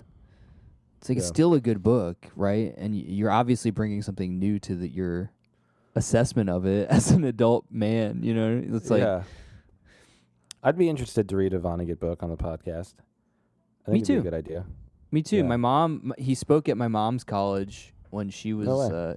going there in the early 80s, and it's like, Humble brag. she said he was a drunk. She said he was trashed. Really? Yeah, he was Maybe trashed. he It had was anxiety. mean, Oh, damn. but like in a cranky way, not like a horrible way. But he was just Right. like, fucking, I'll say whatever. Like, don't, you know what I mean? Like, give me water. Like, Give me water. so I Give me don't know. Pedialyte. Yeah, I need Pedialyte. I'm fucking hungover. I don't know. I thought that the second section was, I don't know. It was great. It was fun. One of the funniest. Like I keep going back to like. I mean, my reading experience definitely, I think, different than how you guys read it because I just my basic. I just knew I didn't understand and I wasn't gonna make connections to a lot of it. So I was enjoying the rest of it, which is a big chunk of it. You know, just the Right. weird, like, surreal moments between characters and the hilarious writing and but like also just really, really good writing. But I wanted to read something funny on 153 that made me laugh out loud. I don't remember what's leading up to it, but it'll be funny anyway. Are you Frenhofer? I asked. Are you stupid? Yes, but that is besides the point. Is this a kiosk? That's kiosk. Of course it is. It's a pun, if you say so. I'd like to make copies of these keys. Yeah. It's just like, Well, so right, so that's part of the subplot where they all conspire to steal some keys from the orderlies, and then this is the moment when they're going to try to get them copied, right? yeah. Well, but again, right, like that's a linguistic pun. Like the corporate name of the thing is the kiosk, and it's a kiosk, and they go back and forth about it, and it's like Yeah. fucking funny ass exchange. Oh, it's just also funny because the one person just has no sense of humor, which always makes an interaction more funny. Right. Yeah, I mean, I think like we've been talking a lot about all the sort of like high-minded philosophy shit and race shit, but like this book is fucking funny, and there are bits in here that are, like I've said, like literally just like straight up stand-up jokes that I think would be hilarious if done in a stand-up special. Some of them that I would have a hard time reading appropriately in the podcast because there's a lot of N-word jokes and stuff like that. Like, I mean, literally the first passage of the book is one of the funniest fucking things I've ever read. Yeah. Where, I got one. Yeah, go off. Well, were you about to talk about the health insurance one? No, not the health insurance. I was literally going to read like the first section where this is literally the first two sentences of the book. I'm just going to replace the N-word in the text with I don't know, what should I say? Like Negro, is that okay? Mm-hmm. I mean, to me it is. Yeah. This is like the first two sentences of the book. Let me tell you about my dream, my father said. Two black men walk into a bar, and the rosy-faced white barkeep says, "We don't serve Negroes in here." And one of the men points to the other and says, "But he's the president." And the barkeep says, "That's his problem." That's one of the funniest fucking jokes I've read in a book ever. Yeah. It's the first thing written. I actually heard this first from the comedian, the late comedian Super Dave Osborne. And I'm just reading this from memory, or not reading this from memory. I'm fuck. Well, that makes sense, but based on what we're talking about. But so like a new nurse in training is walking through a hospital, right, with a sort of head PA, and they're walking through and they're pointing out all of the different rooms and whatever, and then in one of the rooms there's a guy furiously masturbating, right? And the nurse in training is like, "Oh my god, what the fuck? Like, what's going on in there? You're gonna let that happen?" And the PA is like, "Look, that person has like permanent arousal syndrome, like they need to masturbate every 10 minutes, or it's going to be a real problem. Like it's a condition, right? And then they take the elevator up, and they're looking at some other floors and whatnot, and they pass another room, and there's somebody getting a blowjob in one of the rooms. And the nurse in training is like, "What the fuck is going on with this hospital? Like, you're just letting this kind of stuff happen." And the PA is like, "No, it's fine. That person has the same issue as the guy downstairs. She just has way better insurance." Yeah, I love that. I think in this book it's related, and the two people is like it's like a Senate aide and like a senator who have the conditions or something like that. Yeah, right. Yeah. I have another one. I have another one that just, go ahead. Sketch comedy bit, really. It works as that. I think it's like an old ass joke. Really? I have another one that made me pee my pants. That I just thought this shit was so funny because it's just so absurd. This is on it's early 34, 35. In fact, I knew yet another man still. Well, he was more of an acquaintance than a friend. I encountered him on my walk to campus. He was a nice enough looking fellow, but he had a large blue cubes where his arms should have been. I know. Yeah, I like this one too. I stopped and stared, as you can well imagine. I looked at him and nodded to his blue cubes. He said, "Oh, these." "Yes," I said. You see, I found this old pewter lamp. When I rubbed it, a genie appeared. He was large, muscular, and much taller than us. He told me I could have 3 wishes. Well, I wished first for a beautiful and comfortable home. You can see it behind me here. He gestured with a cube. And indeed, behind him on a short hill was a beautiful Victorian house, large and clean, colorfully painted. I told him it was a nice house. He nodded. "It is," he said.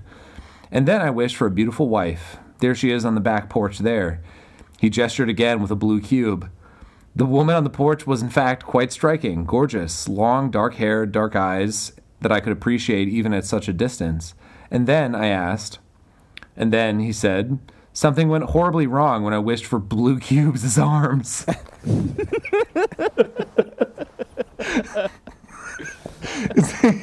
It's like apropos of nothing, but just like one of the funniest fucking like little vignettes that I've ever fucking read.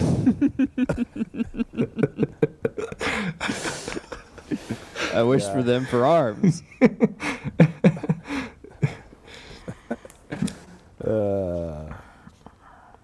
So funny. Yeah, the book is hilarious. It's dark and funny and like full of those kind of like disjointed moments where something like that pops in and you don't really know how to feel about it. Like, I mean, the whole second section of the book, the when they're in the Truffles nursing home.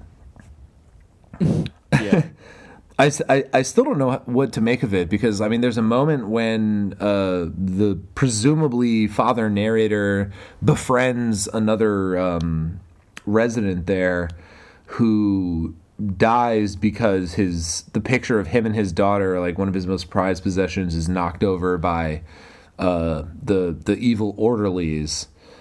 And then the narrator, father, whoever, like takes his ashes and like speaks to him across the table at dinner and stuff, and it's like it becomes like super poignant, but also it's embedded in this like who is even telling this story like sense as you're reading it, that the poignancy becomes like not diluted, but like it hits in a different valence, if that makes sense. Do you think it's a detriment? I don't, because I feel like it was something that just forced me to think about my own kind of phenomenological experience more than I maybe otherwise would have.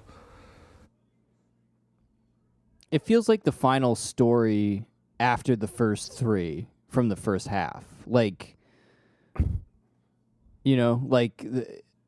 I'm trying to find the sort of commonality between the first three stories about, you know, the doctor who's taking care of the sort of morbidly obese drug dealer who pays him in camera equipment, the lonely ass rancher, and then of course the camera becomes the Chekhov's gun in the story because there's a bunch of pictures in the last third, right? And there's as references well to the camera. Yes, as well as it being actually owned by him as an old man in the nursing home. Yes. To get destroyed in a sort of retributional in the real story, like, yeah. What was the and then the artist's daughter, where it's like the whole point is that, like, you know, there's this DNA test that's never resolved about right, like lineage, I guess, whether or not this girl is his daughter. right. So I guess uncertainty in all three. And then with the nursing home stuff, yeah, I don't know. It's just, all that stuff is kind of abandoned. For this nursing home story, which is this kind of like Nat Turner, One Flew Over the Cuckoo's Nest combo, and maybe they get into a car accident that induces the coma for him by the end. Well, the sort of denouement of that section is that they all wind up escaping the nursing home and stealing the keys to one of the vans and driving to California, basically, right? And like driving to the coast, and they're all sitting. And like it's sort of like vaguely implied that maybe they stole a cocktail of medicine that would be kind of like suicide, like death inducing. Yeah. And they all kind of take it on the beach in California, because like one of the running themes throughout that section of the book is that, like, you know, at this point, and this gets back to the language thing, right? Like at this point in our lives, all of us here, like, we've said everything we have to say. We've done everything we have to do, and there's everything we do and say is just kind of like a reiteration of things we've said and done already. Yeah, and which is depressing, but it's also written in a very like human and almost liberating way. Yeah. Yeah, and that's why, Matt, you asked earlier if I thought the book, if I walked away like with a nihilistic attitude. I think that's a good example of how he can write about something that is so, like, you know, humanly tragic and sad, but yeah, the way he wrote it, you walk away with a strange warm feeling about what he's writing about, you know? Yeah, that's the thing is this is definitely a book about death and the limits of human expression, and I did not feel by the end of it that this was a particularly, I would say, postmodern, even in the negative sense, kind of book. I don't know. I felt kind of like cozy reading it. And I think like that's kind of what pissed me off about reading the reviews that I read about this book, is that they were focusing on the kind of like inaccessible parts, which don't get me wrong, right? Like there are parts of this book that are inaccessible in kind of an academic way, and it is written in a way that is inaccessible if you're kind of like a airport book reader. I thought it was, you know what I mean, right? Yeah. I thought it was very readable, sentence to sentence. Like I said, like comparing it to like fucking the McElroy book last week. Mm-hmm.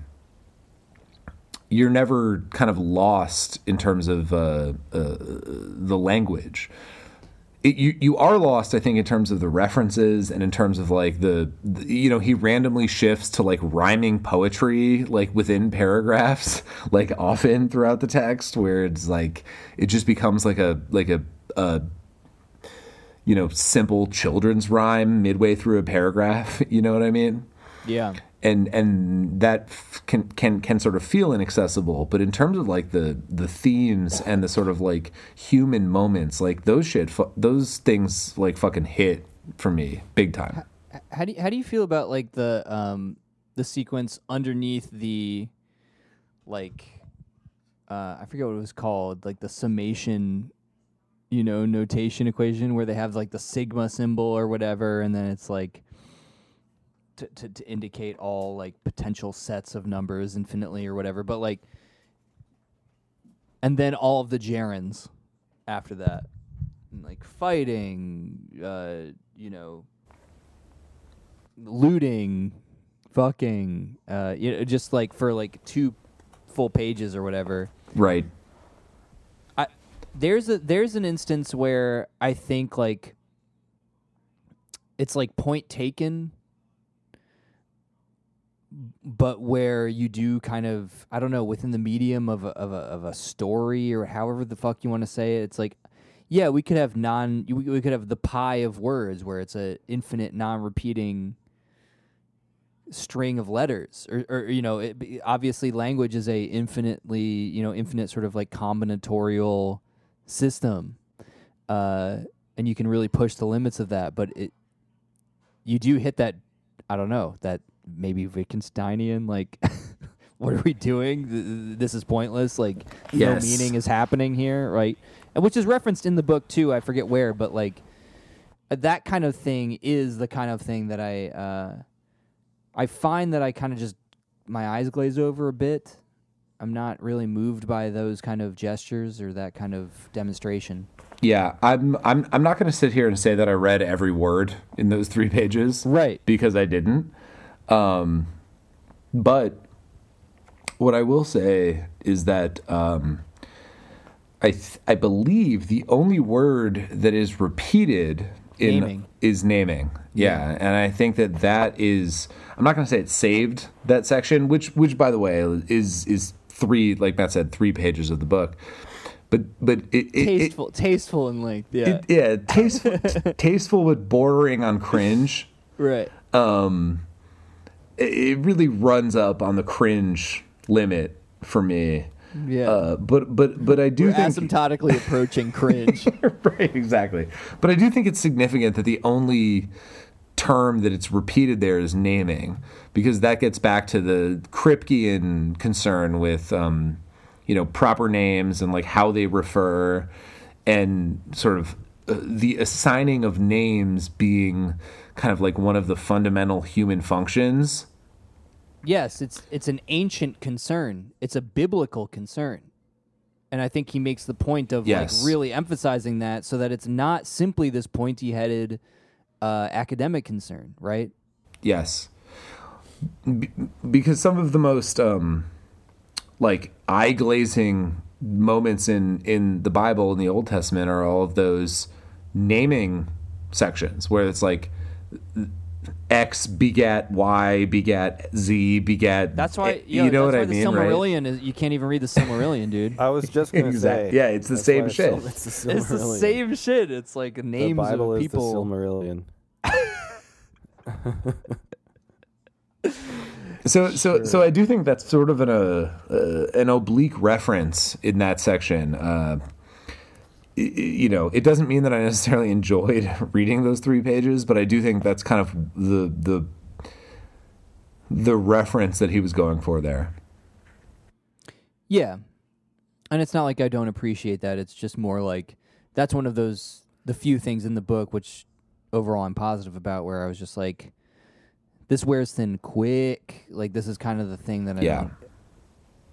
It's like Danielewski and like all of the crazy like formatting that he does in his books. There's such a fine line between like, this is cool and this is annoying as fuck and doesn't really, as far as I'm concerned, service anything in terms of the project that you're working on. Like, yep. That I have to rotate the book upside down to like read the word. You know what I mean? Like, yeah. That's my beef, maybe, but yeah.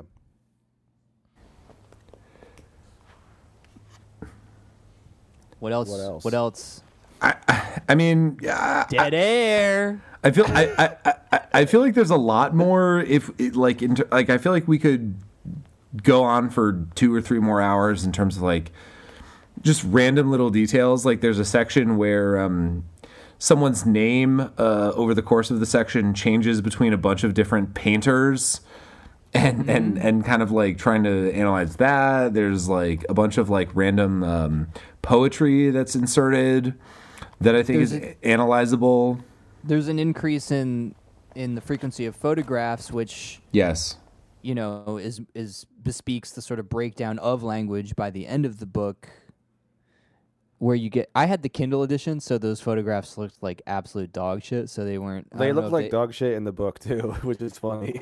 It's funny because Which when I think maybe intentional because it's about like the inability of even photography, like sort of being behind the lens to capture, because photography being sort of like an analog of language, right? Like that both language and something as like purportedly objective as photography failing to capture what it suggests that it's able to capture.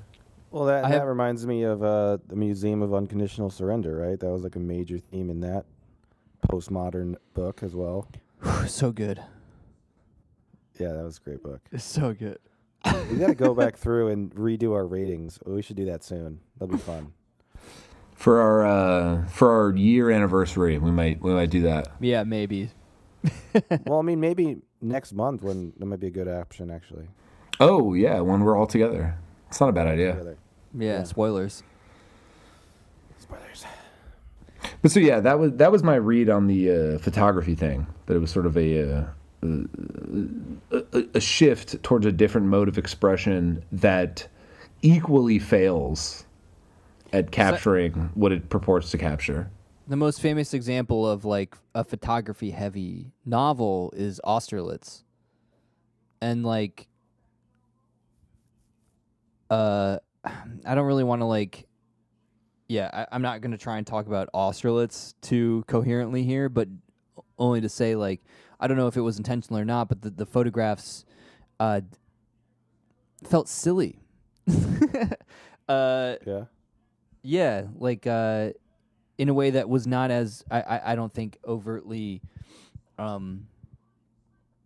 recognized as in this book, where it's like potentially it's like, so here's a picture of what I'm saying, and then sometimes it's like, and then even then it was like there's these commentaries right after where it's like maybe you're not seeing what I'm seeing, but like what I'm seeing is is this, or I don't know, like these photographs are here. It's a complete change of medium, but we still run into the same problems. And I think that was kind of what Everett was going for. It's like it was almost like the. It's been so long since I've written an essay. What? It's not your thesis statement. Like your closing argument, I guess, or is that like a lawyer term? Yeah. Conclusion, closing argument. Conclusion. Yeah. Oh, well, it's just like. A photograph should be able to translate better than. It's worth 1,000 words, language, bro. Better than language. Yeah.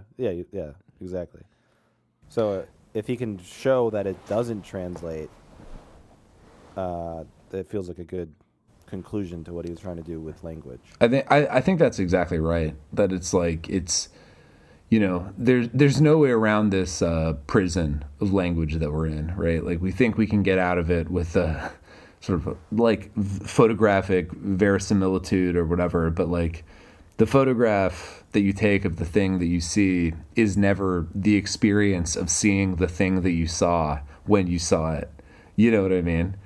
And I think that's part of what's coming through with the photographs in the. But it's not a Zeno's paradox kind of nihilism about approaching truth. It's just sort of like, again, because of the sort of mention of process philosophy or whatever, that failure and then the sort of Platonic sort of ignorance are all our sort of encounters with truth, right? I guess get a sort of ironically Hegelian sense. Like, we have to experience contradictions and limits in order to have an encounter with approximate reality. You know, if that's being stated well, I don't know much about Hegel, but Yeah, and it also, I don't know. I'm just trying to think a little bit. Like, when you dive through the conglomerate of philosophical information and all this, the thread of the story is this father-son relationship, and the closing lines of the actual book. Gabe said, it made you fucking cry, and I actually reread them, and I was like, yeah, I don't know why I didn't cry the first time, but I was like, it's sad, but it's almost like maybe he believes that, like, maybe that is the closest to truth we can actually get to as humans, is like relationships and personal experiences with other humans. It's like the most true, maybe not platonic truth, but No, I think that's right. Is that the truth, if there is such a thing as the truth, is in the fucking mess. Like, it's in the kind of insane amalgam of memory and narrative and all of it, of course, being encased in this inescapable fucking shell of language, that we can get to something, if not truth, something that matters. yes. Is that absurdism, Gabe? Yeah, maybe. Kind of. Yeah. It's about finding meaning in the face of something that is constrictive and or negative, or something that negates the possibility of meaning. Tragicomic. I always come back to that. I always feel like that's such a good description of things, but that's not to say unserious, right? Like, again, this book ultimately is dealing with death. Shout out Cliff. And sex. And There's some blood. sex in here too. And blood. Yeah, and coffee, and that's the ultimate sort of whatever, the fucking cliche. But as they say, the more your eyes roll into the back of your head upon hearing something, the more profundity there's probably to be attributed to it. It's a 360 eye roll, which means It really comes is. back to profundity. Yeah, my eyes roll back forward, but you can see a bit of my optic nerve because of how much they've rolled. Right. I just want to read the end here because Paul mentioned that it made me tear up a little bit, and it did at the end of the book.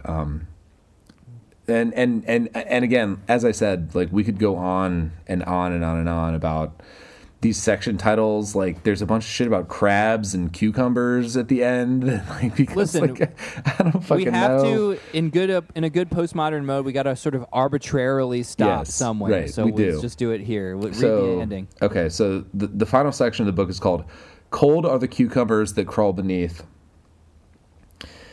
Cucumber I, twitch a finger here, twitch a finger there, fuck with them any way you can. I'm dead, but they don't know it. Forget the adage, let sleeping dogs lie. How about we let dead men die? You hold my hand, I hold your hand. I write this for you. If I wrote, this would be it. If you wrote, yes. I will always be here, and I'm dead, son. I know that, Dad, but I didn't know you knew it. And then there's a picture of this, like, chasm. It's like a Grand Canyon sort of. It's a repetition, too. Yeah, exactly, right. And yes. And I just fucking, God, this shit hit me. I almost cried just then. I got a little choked up right now. This is good. Fuck. I think that points to how talented he is as a prose writer, though. Is that, like, I think, I wish I remember what author said this, but I remember someone asked him about, like, the differences between writing prose and writing, like, poetry, and they were like, two different worlds. Don't even try. And it was like a pretty big author. It might have been Paul Auster. That is probably wrong, but I don't know.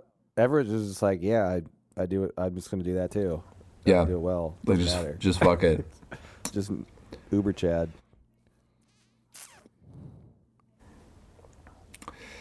So,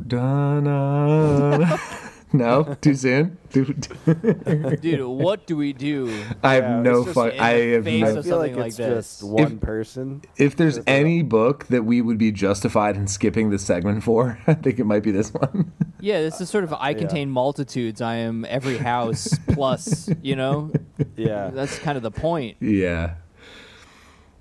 Yeah, I wouldn't even know where to start with the houses. Well, how can you do it when there's passages with people and they literally like change places like quantum right. humans? Right. Yeah. Quantum particle pros. So I guess Quantum maybe folks. In a first for the podcast, we're going to skip the Harry Potter segment. Are we all in agreement? Yeah. Yeah. I wouldn't even know how to go about doing it. I honestly wouldn't, like, genuinely. Like, I don't know what I would say that would have any relevance to houses or J.K. Rowling's fictional world that she made up that's not Everett's. Yeah. It just like makes me feel icky. Yeah. With this book. It makes me feel. gives I me do the have. ick. I'm flipping through. I'm trying to find my Scrabble word though. If anyone has one of those. Oh, I definitely have I- one. I have one that's a funny one. I just want you guys both go first. I'm gonna right. find mine. Paul, go ahead. My word, it's not a great Scrabble word. It's mostly that I was excited that this word was in this book. It's Gimli. Of course, that? dude. And You my remember Yes, reading I Gimli? did I was see like, it. what I the did fuck? see it. Yeah, what was that about? Does that mean something other than a dwarf who's cool? Oh, I can't remember the content. I didn't write it down, or I didn't circle it. I actually didn't want to write in this book when I was reading it because I liked the pages so much. I just didn't want to.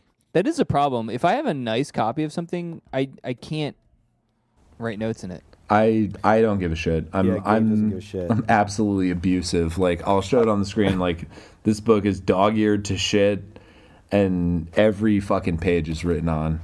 Yeah, I- domestic abuse essentially. Bam, basically. I mean, as bad as the cover of this book is, the pages are just so. I don't know what paper it is, but I just love it. I didn't want to dog ear it or anything. I'm trying to find mine. I swear I had a good one. Yeah, I had one. It was like some sort of psychosis or something, or neurosis. Now, shit, I'm pissed. I'm pissed, dude. Honestly, I'm pissed. Well, anyway, for people who didn't know, the segment we were in the middle of trying to shore up here is where we try to find a word from the book that either we didn't know or was kind of interesting or would serve as a good Scrabble word in terms of point scoring. I found it. Okay, go off, King. I didn't even look up what this meant, but extropia. Ooh, That's good. Why don't we check that out right now? Meanwhile, Gabriel, hopefully you've got yours worked out. I swear to God, I remember circling and dog-earing the page, but it seems to have disappeared. All right, let's check it out. Hold on 1 second. Extropia. It's a form of strabismus. Strabismus being a condition in which the eyes do not properly align with each other when looking at an object, where the eyes are deviated outward. So astropia is the opposite. Yeah, I don't know. It's like people's eyes going out. You know who is famous who has it is Denzel Washington, apparently. Is that really true? really? Yep. Okay. I don't know. They're just sort of you're wall-eyed, but for both, you're like a fucking gecko or something. Yeah. That's epic. Okay, I did find mine. It is. This is on page 158. I don't even know how to pronounce this. Brobdingnagian. Oh, Brobdingnagian. It's from. Yeah. It's from. Fuck. BROB. Jonathan Swift. It's the Gulliver's Travels. It's from Gulliver's Travels. Oh, okay. Giants. BROBDINGNAGIAN. Right. I looked it up, and it means like basically giant or whatever. Yeah. If you see Lilliputian, it's like the opposite. That word I know, but this one I did not know. Yeah, same text reference. Yeah. Fuck yeah. That would Okay. be Sweet. That would be a hard word to write on the Scrabble board. Yeah. It would be impossible. You never even have enough letters. To I forget do that though. word, Bro Dignaggy. Bro, dude, I'm telling you, I can't even say it. I don't even know how to say it. Brobdingnagnanian or something. One more time. Wait, one more time. Brobdingnagian. Dude, fuck you. Yeah. Shout out Gulliver's kidding, I'm Travels. kidding. You're trying like really like in good intentions. You just can't do it. I can't do it. It's impossible. There's these horse people in that book Dude, that is are this also impossible? called. Dude, impossible is nothing. There's these horse people that have a funny name too. That's impossible for me. Nagian. Brobdingnagian. Yeah, I think Yeah. that's right, Matt. I think that's right. Okay. Okay. Well, Well, it's been a pleasure, word. folks. hey, it's score time, dude. We got to give a score to this book. Yeah. Dibs not, Paul. Oh fuck. I get to go last because it's my pick. Yeah. I mean, I really love this book. As you can probably tell from my lack of engaging a lot in this podcast, a lot of the philosophical discussion just like went over my head totally. But there's so much more that I just loved. Like, I just thought Everett's like a really engaging writer. I'm really interested to read other books that maybe are just like more linear. I think probably, I'm just guessing, this would probably be like, people would probably say this is like the worst book to get into Everett with, maybe not, I don't know, but I'm sure like I'm interested in that Western one for sure. But I just got the sense from reading this book that I want to read all of his books. I'm gonna make that an effort over the next like 10 years or something. Oh, right on. But I think I got to give it like a pretty high score. I think I'm going to give it a 4.5. Woo! Yeah, I just really... Holy moly. It's a really good book. Yeah. Yeah. I'm with you. I think it's no small task to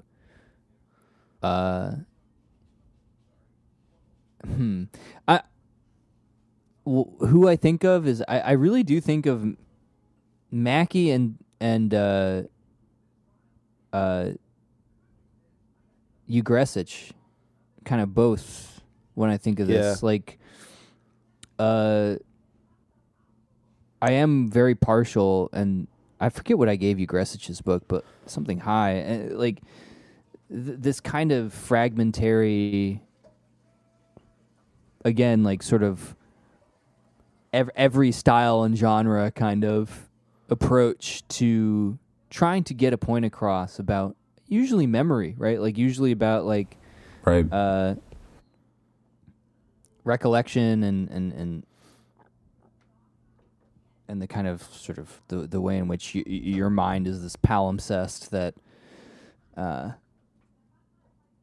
creates all these diaphanous layers where I don't know, it gets at a reality. I think it gets at a reality that particularly postmodern literature is claimed to be avoiding or like evading or somehow obscuring. And I think that's wrong. And to make that readable and fun,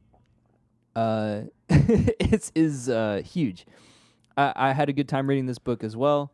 Huge. I think Percival Everett is a under-discussed literary talent. I think it might have something to do with how his books look. So I'm going to give this a 3.8 for me. Nice. Hell yeah. Yeah. I mean, for me, I'm gonna break ground on the podcast. Oh my god. This What are you doing? this is a 5. This is a 5.0 for me. And I'll explain why. You must. So, as Paul said, my immediate thought after finishing this book was, I need to read everything else this person has ever written. That was my first fucking thought. And to me, that is a life-changing moment. Like, it's restructuring my trajectory of, like, what I want to do with my time going forward. I need to read everything else this man's ever written. And, you know, I think in terms of giving out 5s, I'll say this. 5 obviously is a thing, but it's also contextual. I don't think this book will be a 5 for everybody. I think there are books that I've read that are like stone cold 5s. Everybody needs to read this book, period. I think the Mountain Goat, sorry. Shout out to John Darnielle. Come on the podcast. Please. The Mountain Lion is, I think, a stone cold 5. Everybody, regardless of anything, should read that book. This book is, for me, contextually, today, October 28th, 2021, a 5, based on my background, my engagement with the philosophy that Everett is talking about, and like the way that it hit me today, reading it and talking about it. It's a 5. I do not think everybody reading this book will have that experience, because I think that as we've talked about, there's a lot of shit here that is going to there's no way to say this without sounding like an elitist douche, but like there's a lot of shit here that is going to go over even very smart, engaged people's heads just because they don't have the background. Chill, dude. No. I'm not trying to be a dick. I'm just saying, like, because of the vagaries of human experience, happen to have that background, and for that reason, it hit me in a way that I do not expect that it will hit most people, and that's fine. But for me, this is a sort of a life-changing book. I want to read everything else this guy's written. It makes me rethink my understanding of like we've talked about, difficulty in literature, the concept of postmodernism itself. I think I'm calling out BookTube and Bookstagram and all of those people. If you're not talking about Percival Everett, you're missing out. You're missing out on some shit. If you're not reading this book and talking about this book, you are wrong. And Percival Everett, if you so desire, talk to us. That'd be awesome. Yes, I mean, I think me and Paul both said, like, we're gonna read more of your work, and well, count me in on that train at the very least. I didn't, yes, I gave the lowest score, but that's not to say I'm not trying to read other stuff. Jesus. No. I didn't mean to say that. And as I said, like, there's 5s and there's 5s, right? Like, for me, at this exact, like, precise moment in my life, given the exact precise context of my background and the shit that I've read, this is a 5 for me. This is a 5-bagger, 2 Platos. Yeah. Just on that, 3.9. All right, bet. Let's go. Change it up. So, yeah. This is going to be an important book for me, and I also think that I feel like I have to say, and maybe it's problematic that we're saving this until when no one's listening anymore. But I do think, I mean, we hinted at it at the beginning. I think the reason, part of the reason people like Everett and Nathaniel Mackey, who's another one that I want to revisit and think more about. Yeah. You have to factor in the race component. Like, Matt, you mentioned it's like the cover looks bad. Yeah, it does, but Yeah. I'm not saying I'm not saying you I'm not saying yeah. you were consciously downplaying it or anything, but like we need to talk about like why black authors are not read and revered in this community in the way Because- that they just, in my opinion, objectively should be. Because in case in point, Mackie, he gets the good cover. Yeah, treatment. he the full New Directions. The yeah. New Directions, Yep. basically the book Criterion fucking, cover treatment. So it's Yes. not, it's not that obviously only. Yes. Yeah, exactly. So I'm calling you out, all of you, BookTube, Bookstagram, all you motherfuckers. If you're not reading Percival Everett, you're pooping your pants. That's right. You have diarrhea in your drawers. And it's rolling down your pant legs and it's coming out the bottom and everyone could see it. It's pooling around your stupid shoes you also bought that aren't good. You stupid. Yeah. Yeah. Well, hey, good night and good luck. Yeah. So that's that. Paul, any final thoughts? I just realized on the back of the book, in his picture, he's got a crow on his shoulder. You guys notice that? Yeah, I did, dude. It's epic.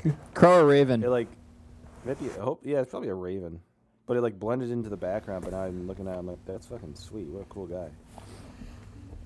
Damn. Edgar Allan Wow. Crow. Edgar Allan Crow. Edgar Everett.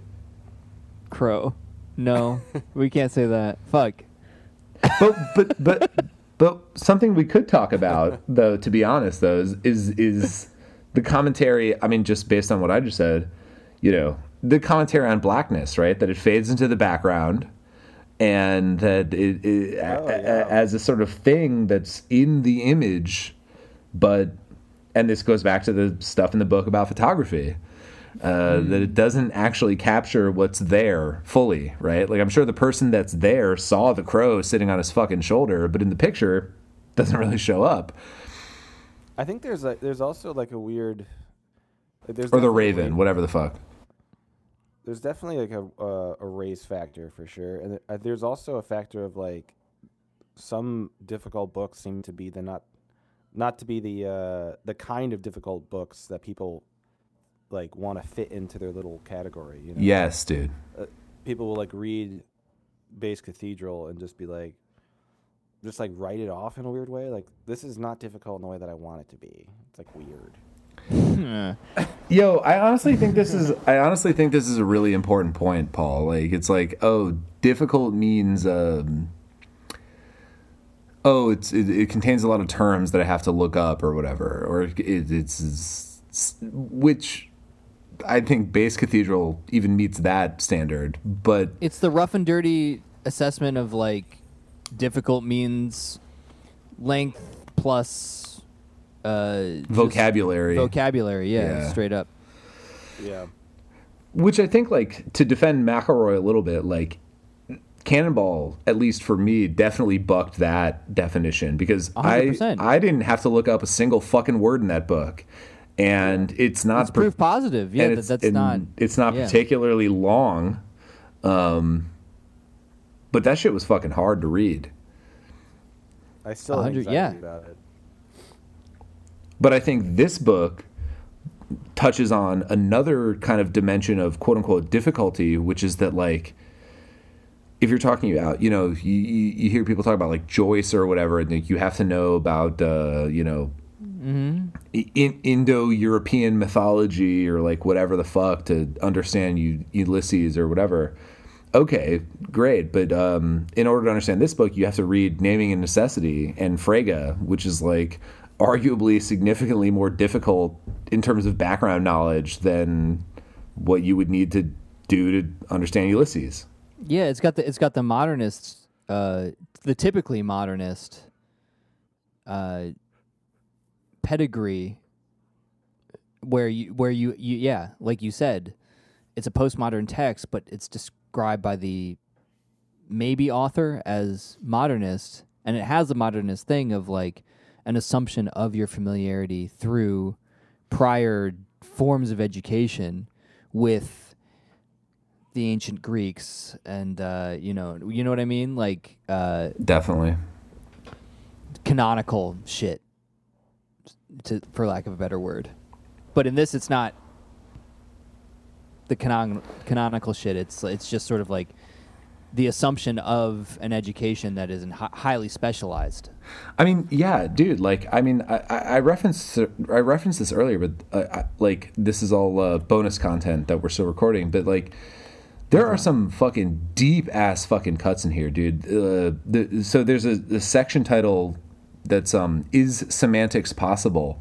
That's the title of a Hillary Putnam article from Metaphilosophy, which is an academic journal. Hillary Putnam is one of the sort of other most well-known contemporary analytic philosophers. He had a beef with Richard Rorty, and he wrote an article called "Is Semantics Possible?" in Metaphilosophy Volume. I looked this shit up. Metaphilosophy Volume 1, Number 3 in 1970, and Everett uses that as the title for one of his subsections. And so, like, there's a bunch, and that's not the only example, but there's a bunch of, like, weird-ass deep cuts where Everett is clearly reading obscure but important philosophy. And again, getting back to my score, that's the shit that fucking, like, affects me in my specific, in my specificity. We'll put it that way. Yeah. Well, I think you've justified your 5. I'm totally on board. I mean, yeah. Before you even said your explanation, I was like, it just makes sense to me because it's like, it's the quintessential fiction book for you in a lot of ways. You know, it's like combining everything that you're interested in. Right. It's like Squid Game, right? It's like you've got your classic. You've got your social ill. You've got your more traditional narrative peppered with violence and familial drama. And then you've got your theory to structure it. What if the final game in Squid Game was you have to read Percival Everett by Virgil Russell and decipher every single... And have the right score. Oh, shit. That's fucking season 2, dude, of Squid Game. Yeah. That's not kid stuff anymore. All right, y'all. Deuces. All right. It was a pleasure to speak to my friends and also the always theoretical audience. Yes. We love you. Subscribe to the Patreon. Subscribe to the YouTube, Instagram, Twitter. It's all just Spinecrackers. Find it. You're smart people. Yeah, come on now.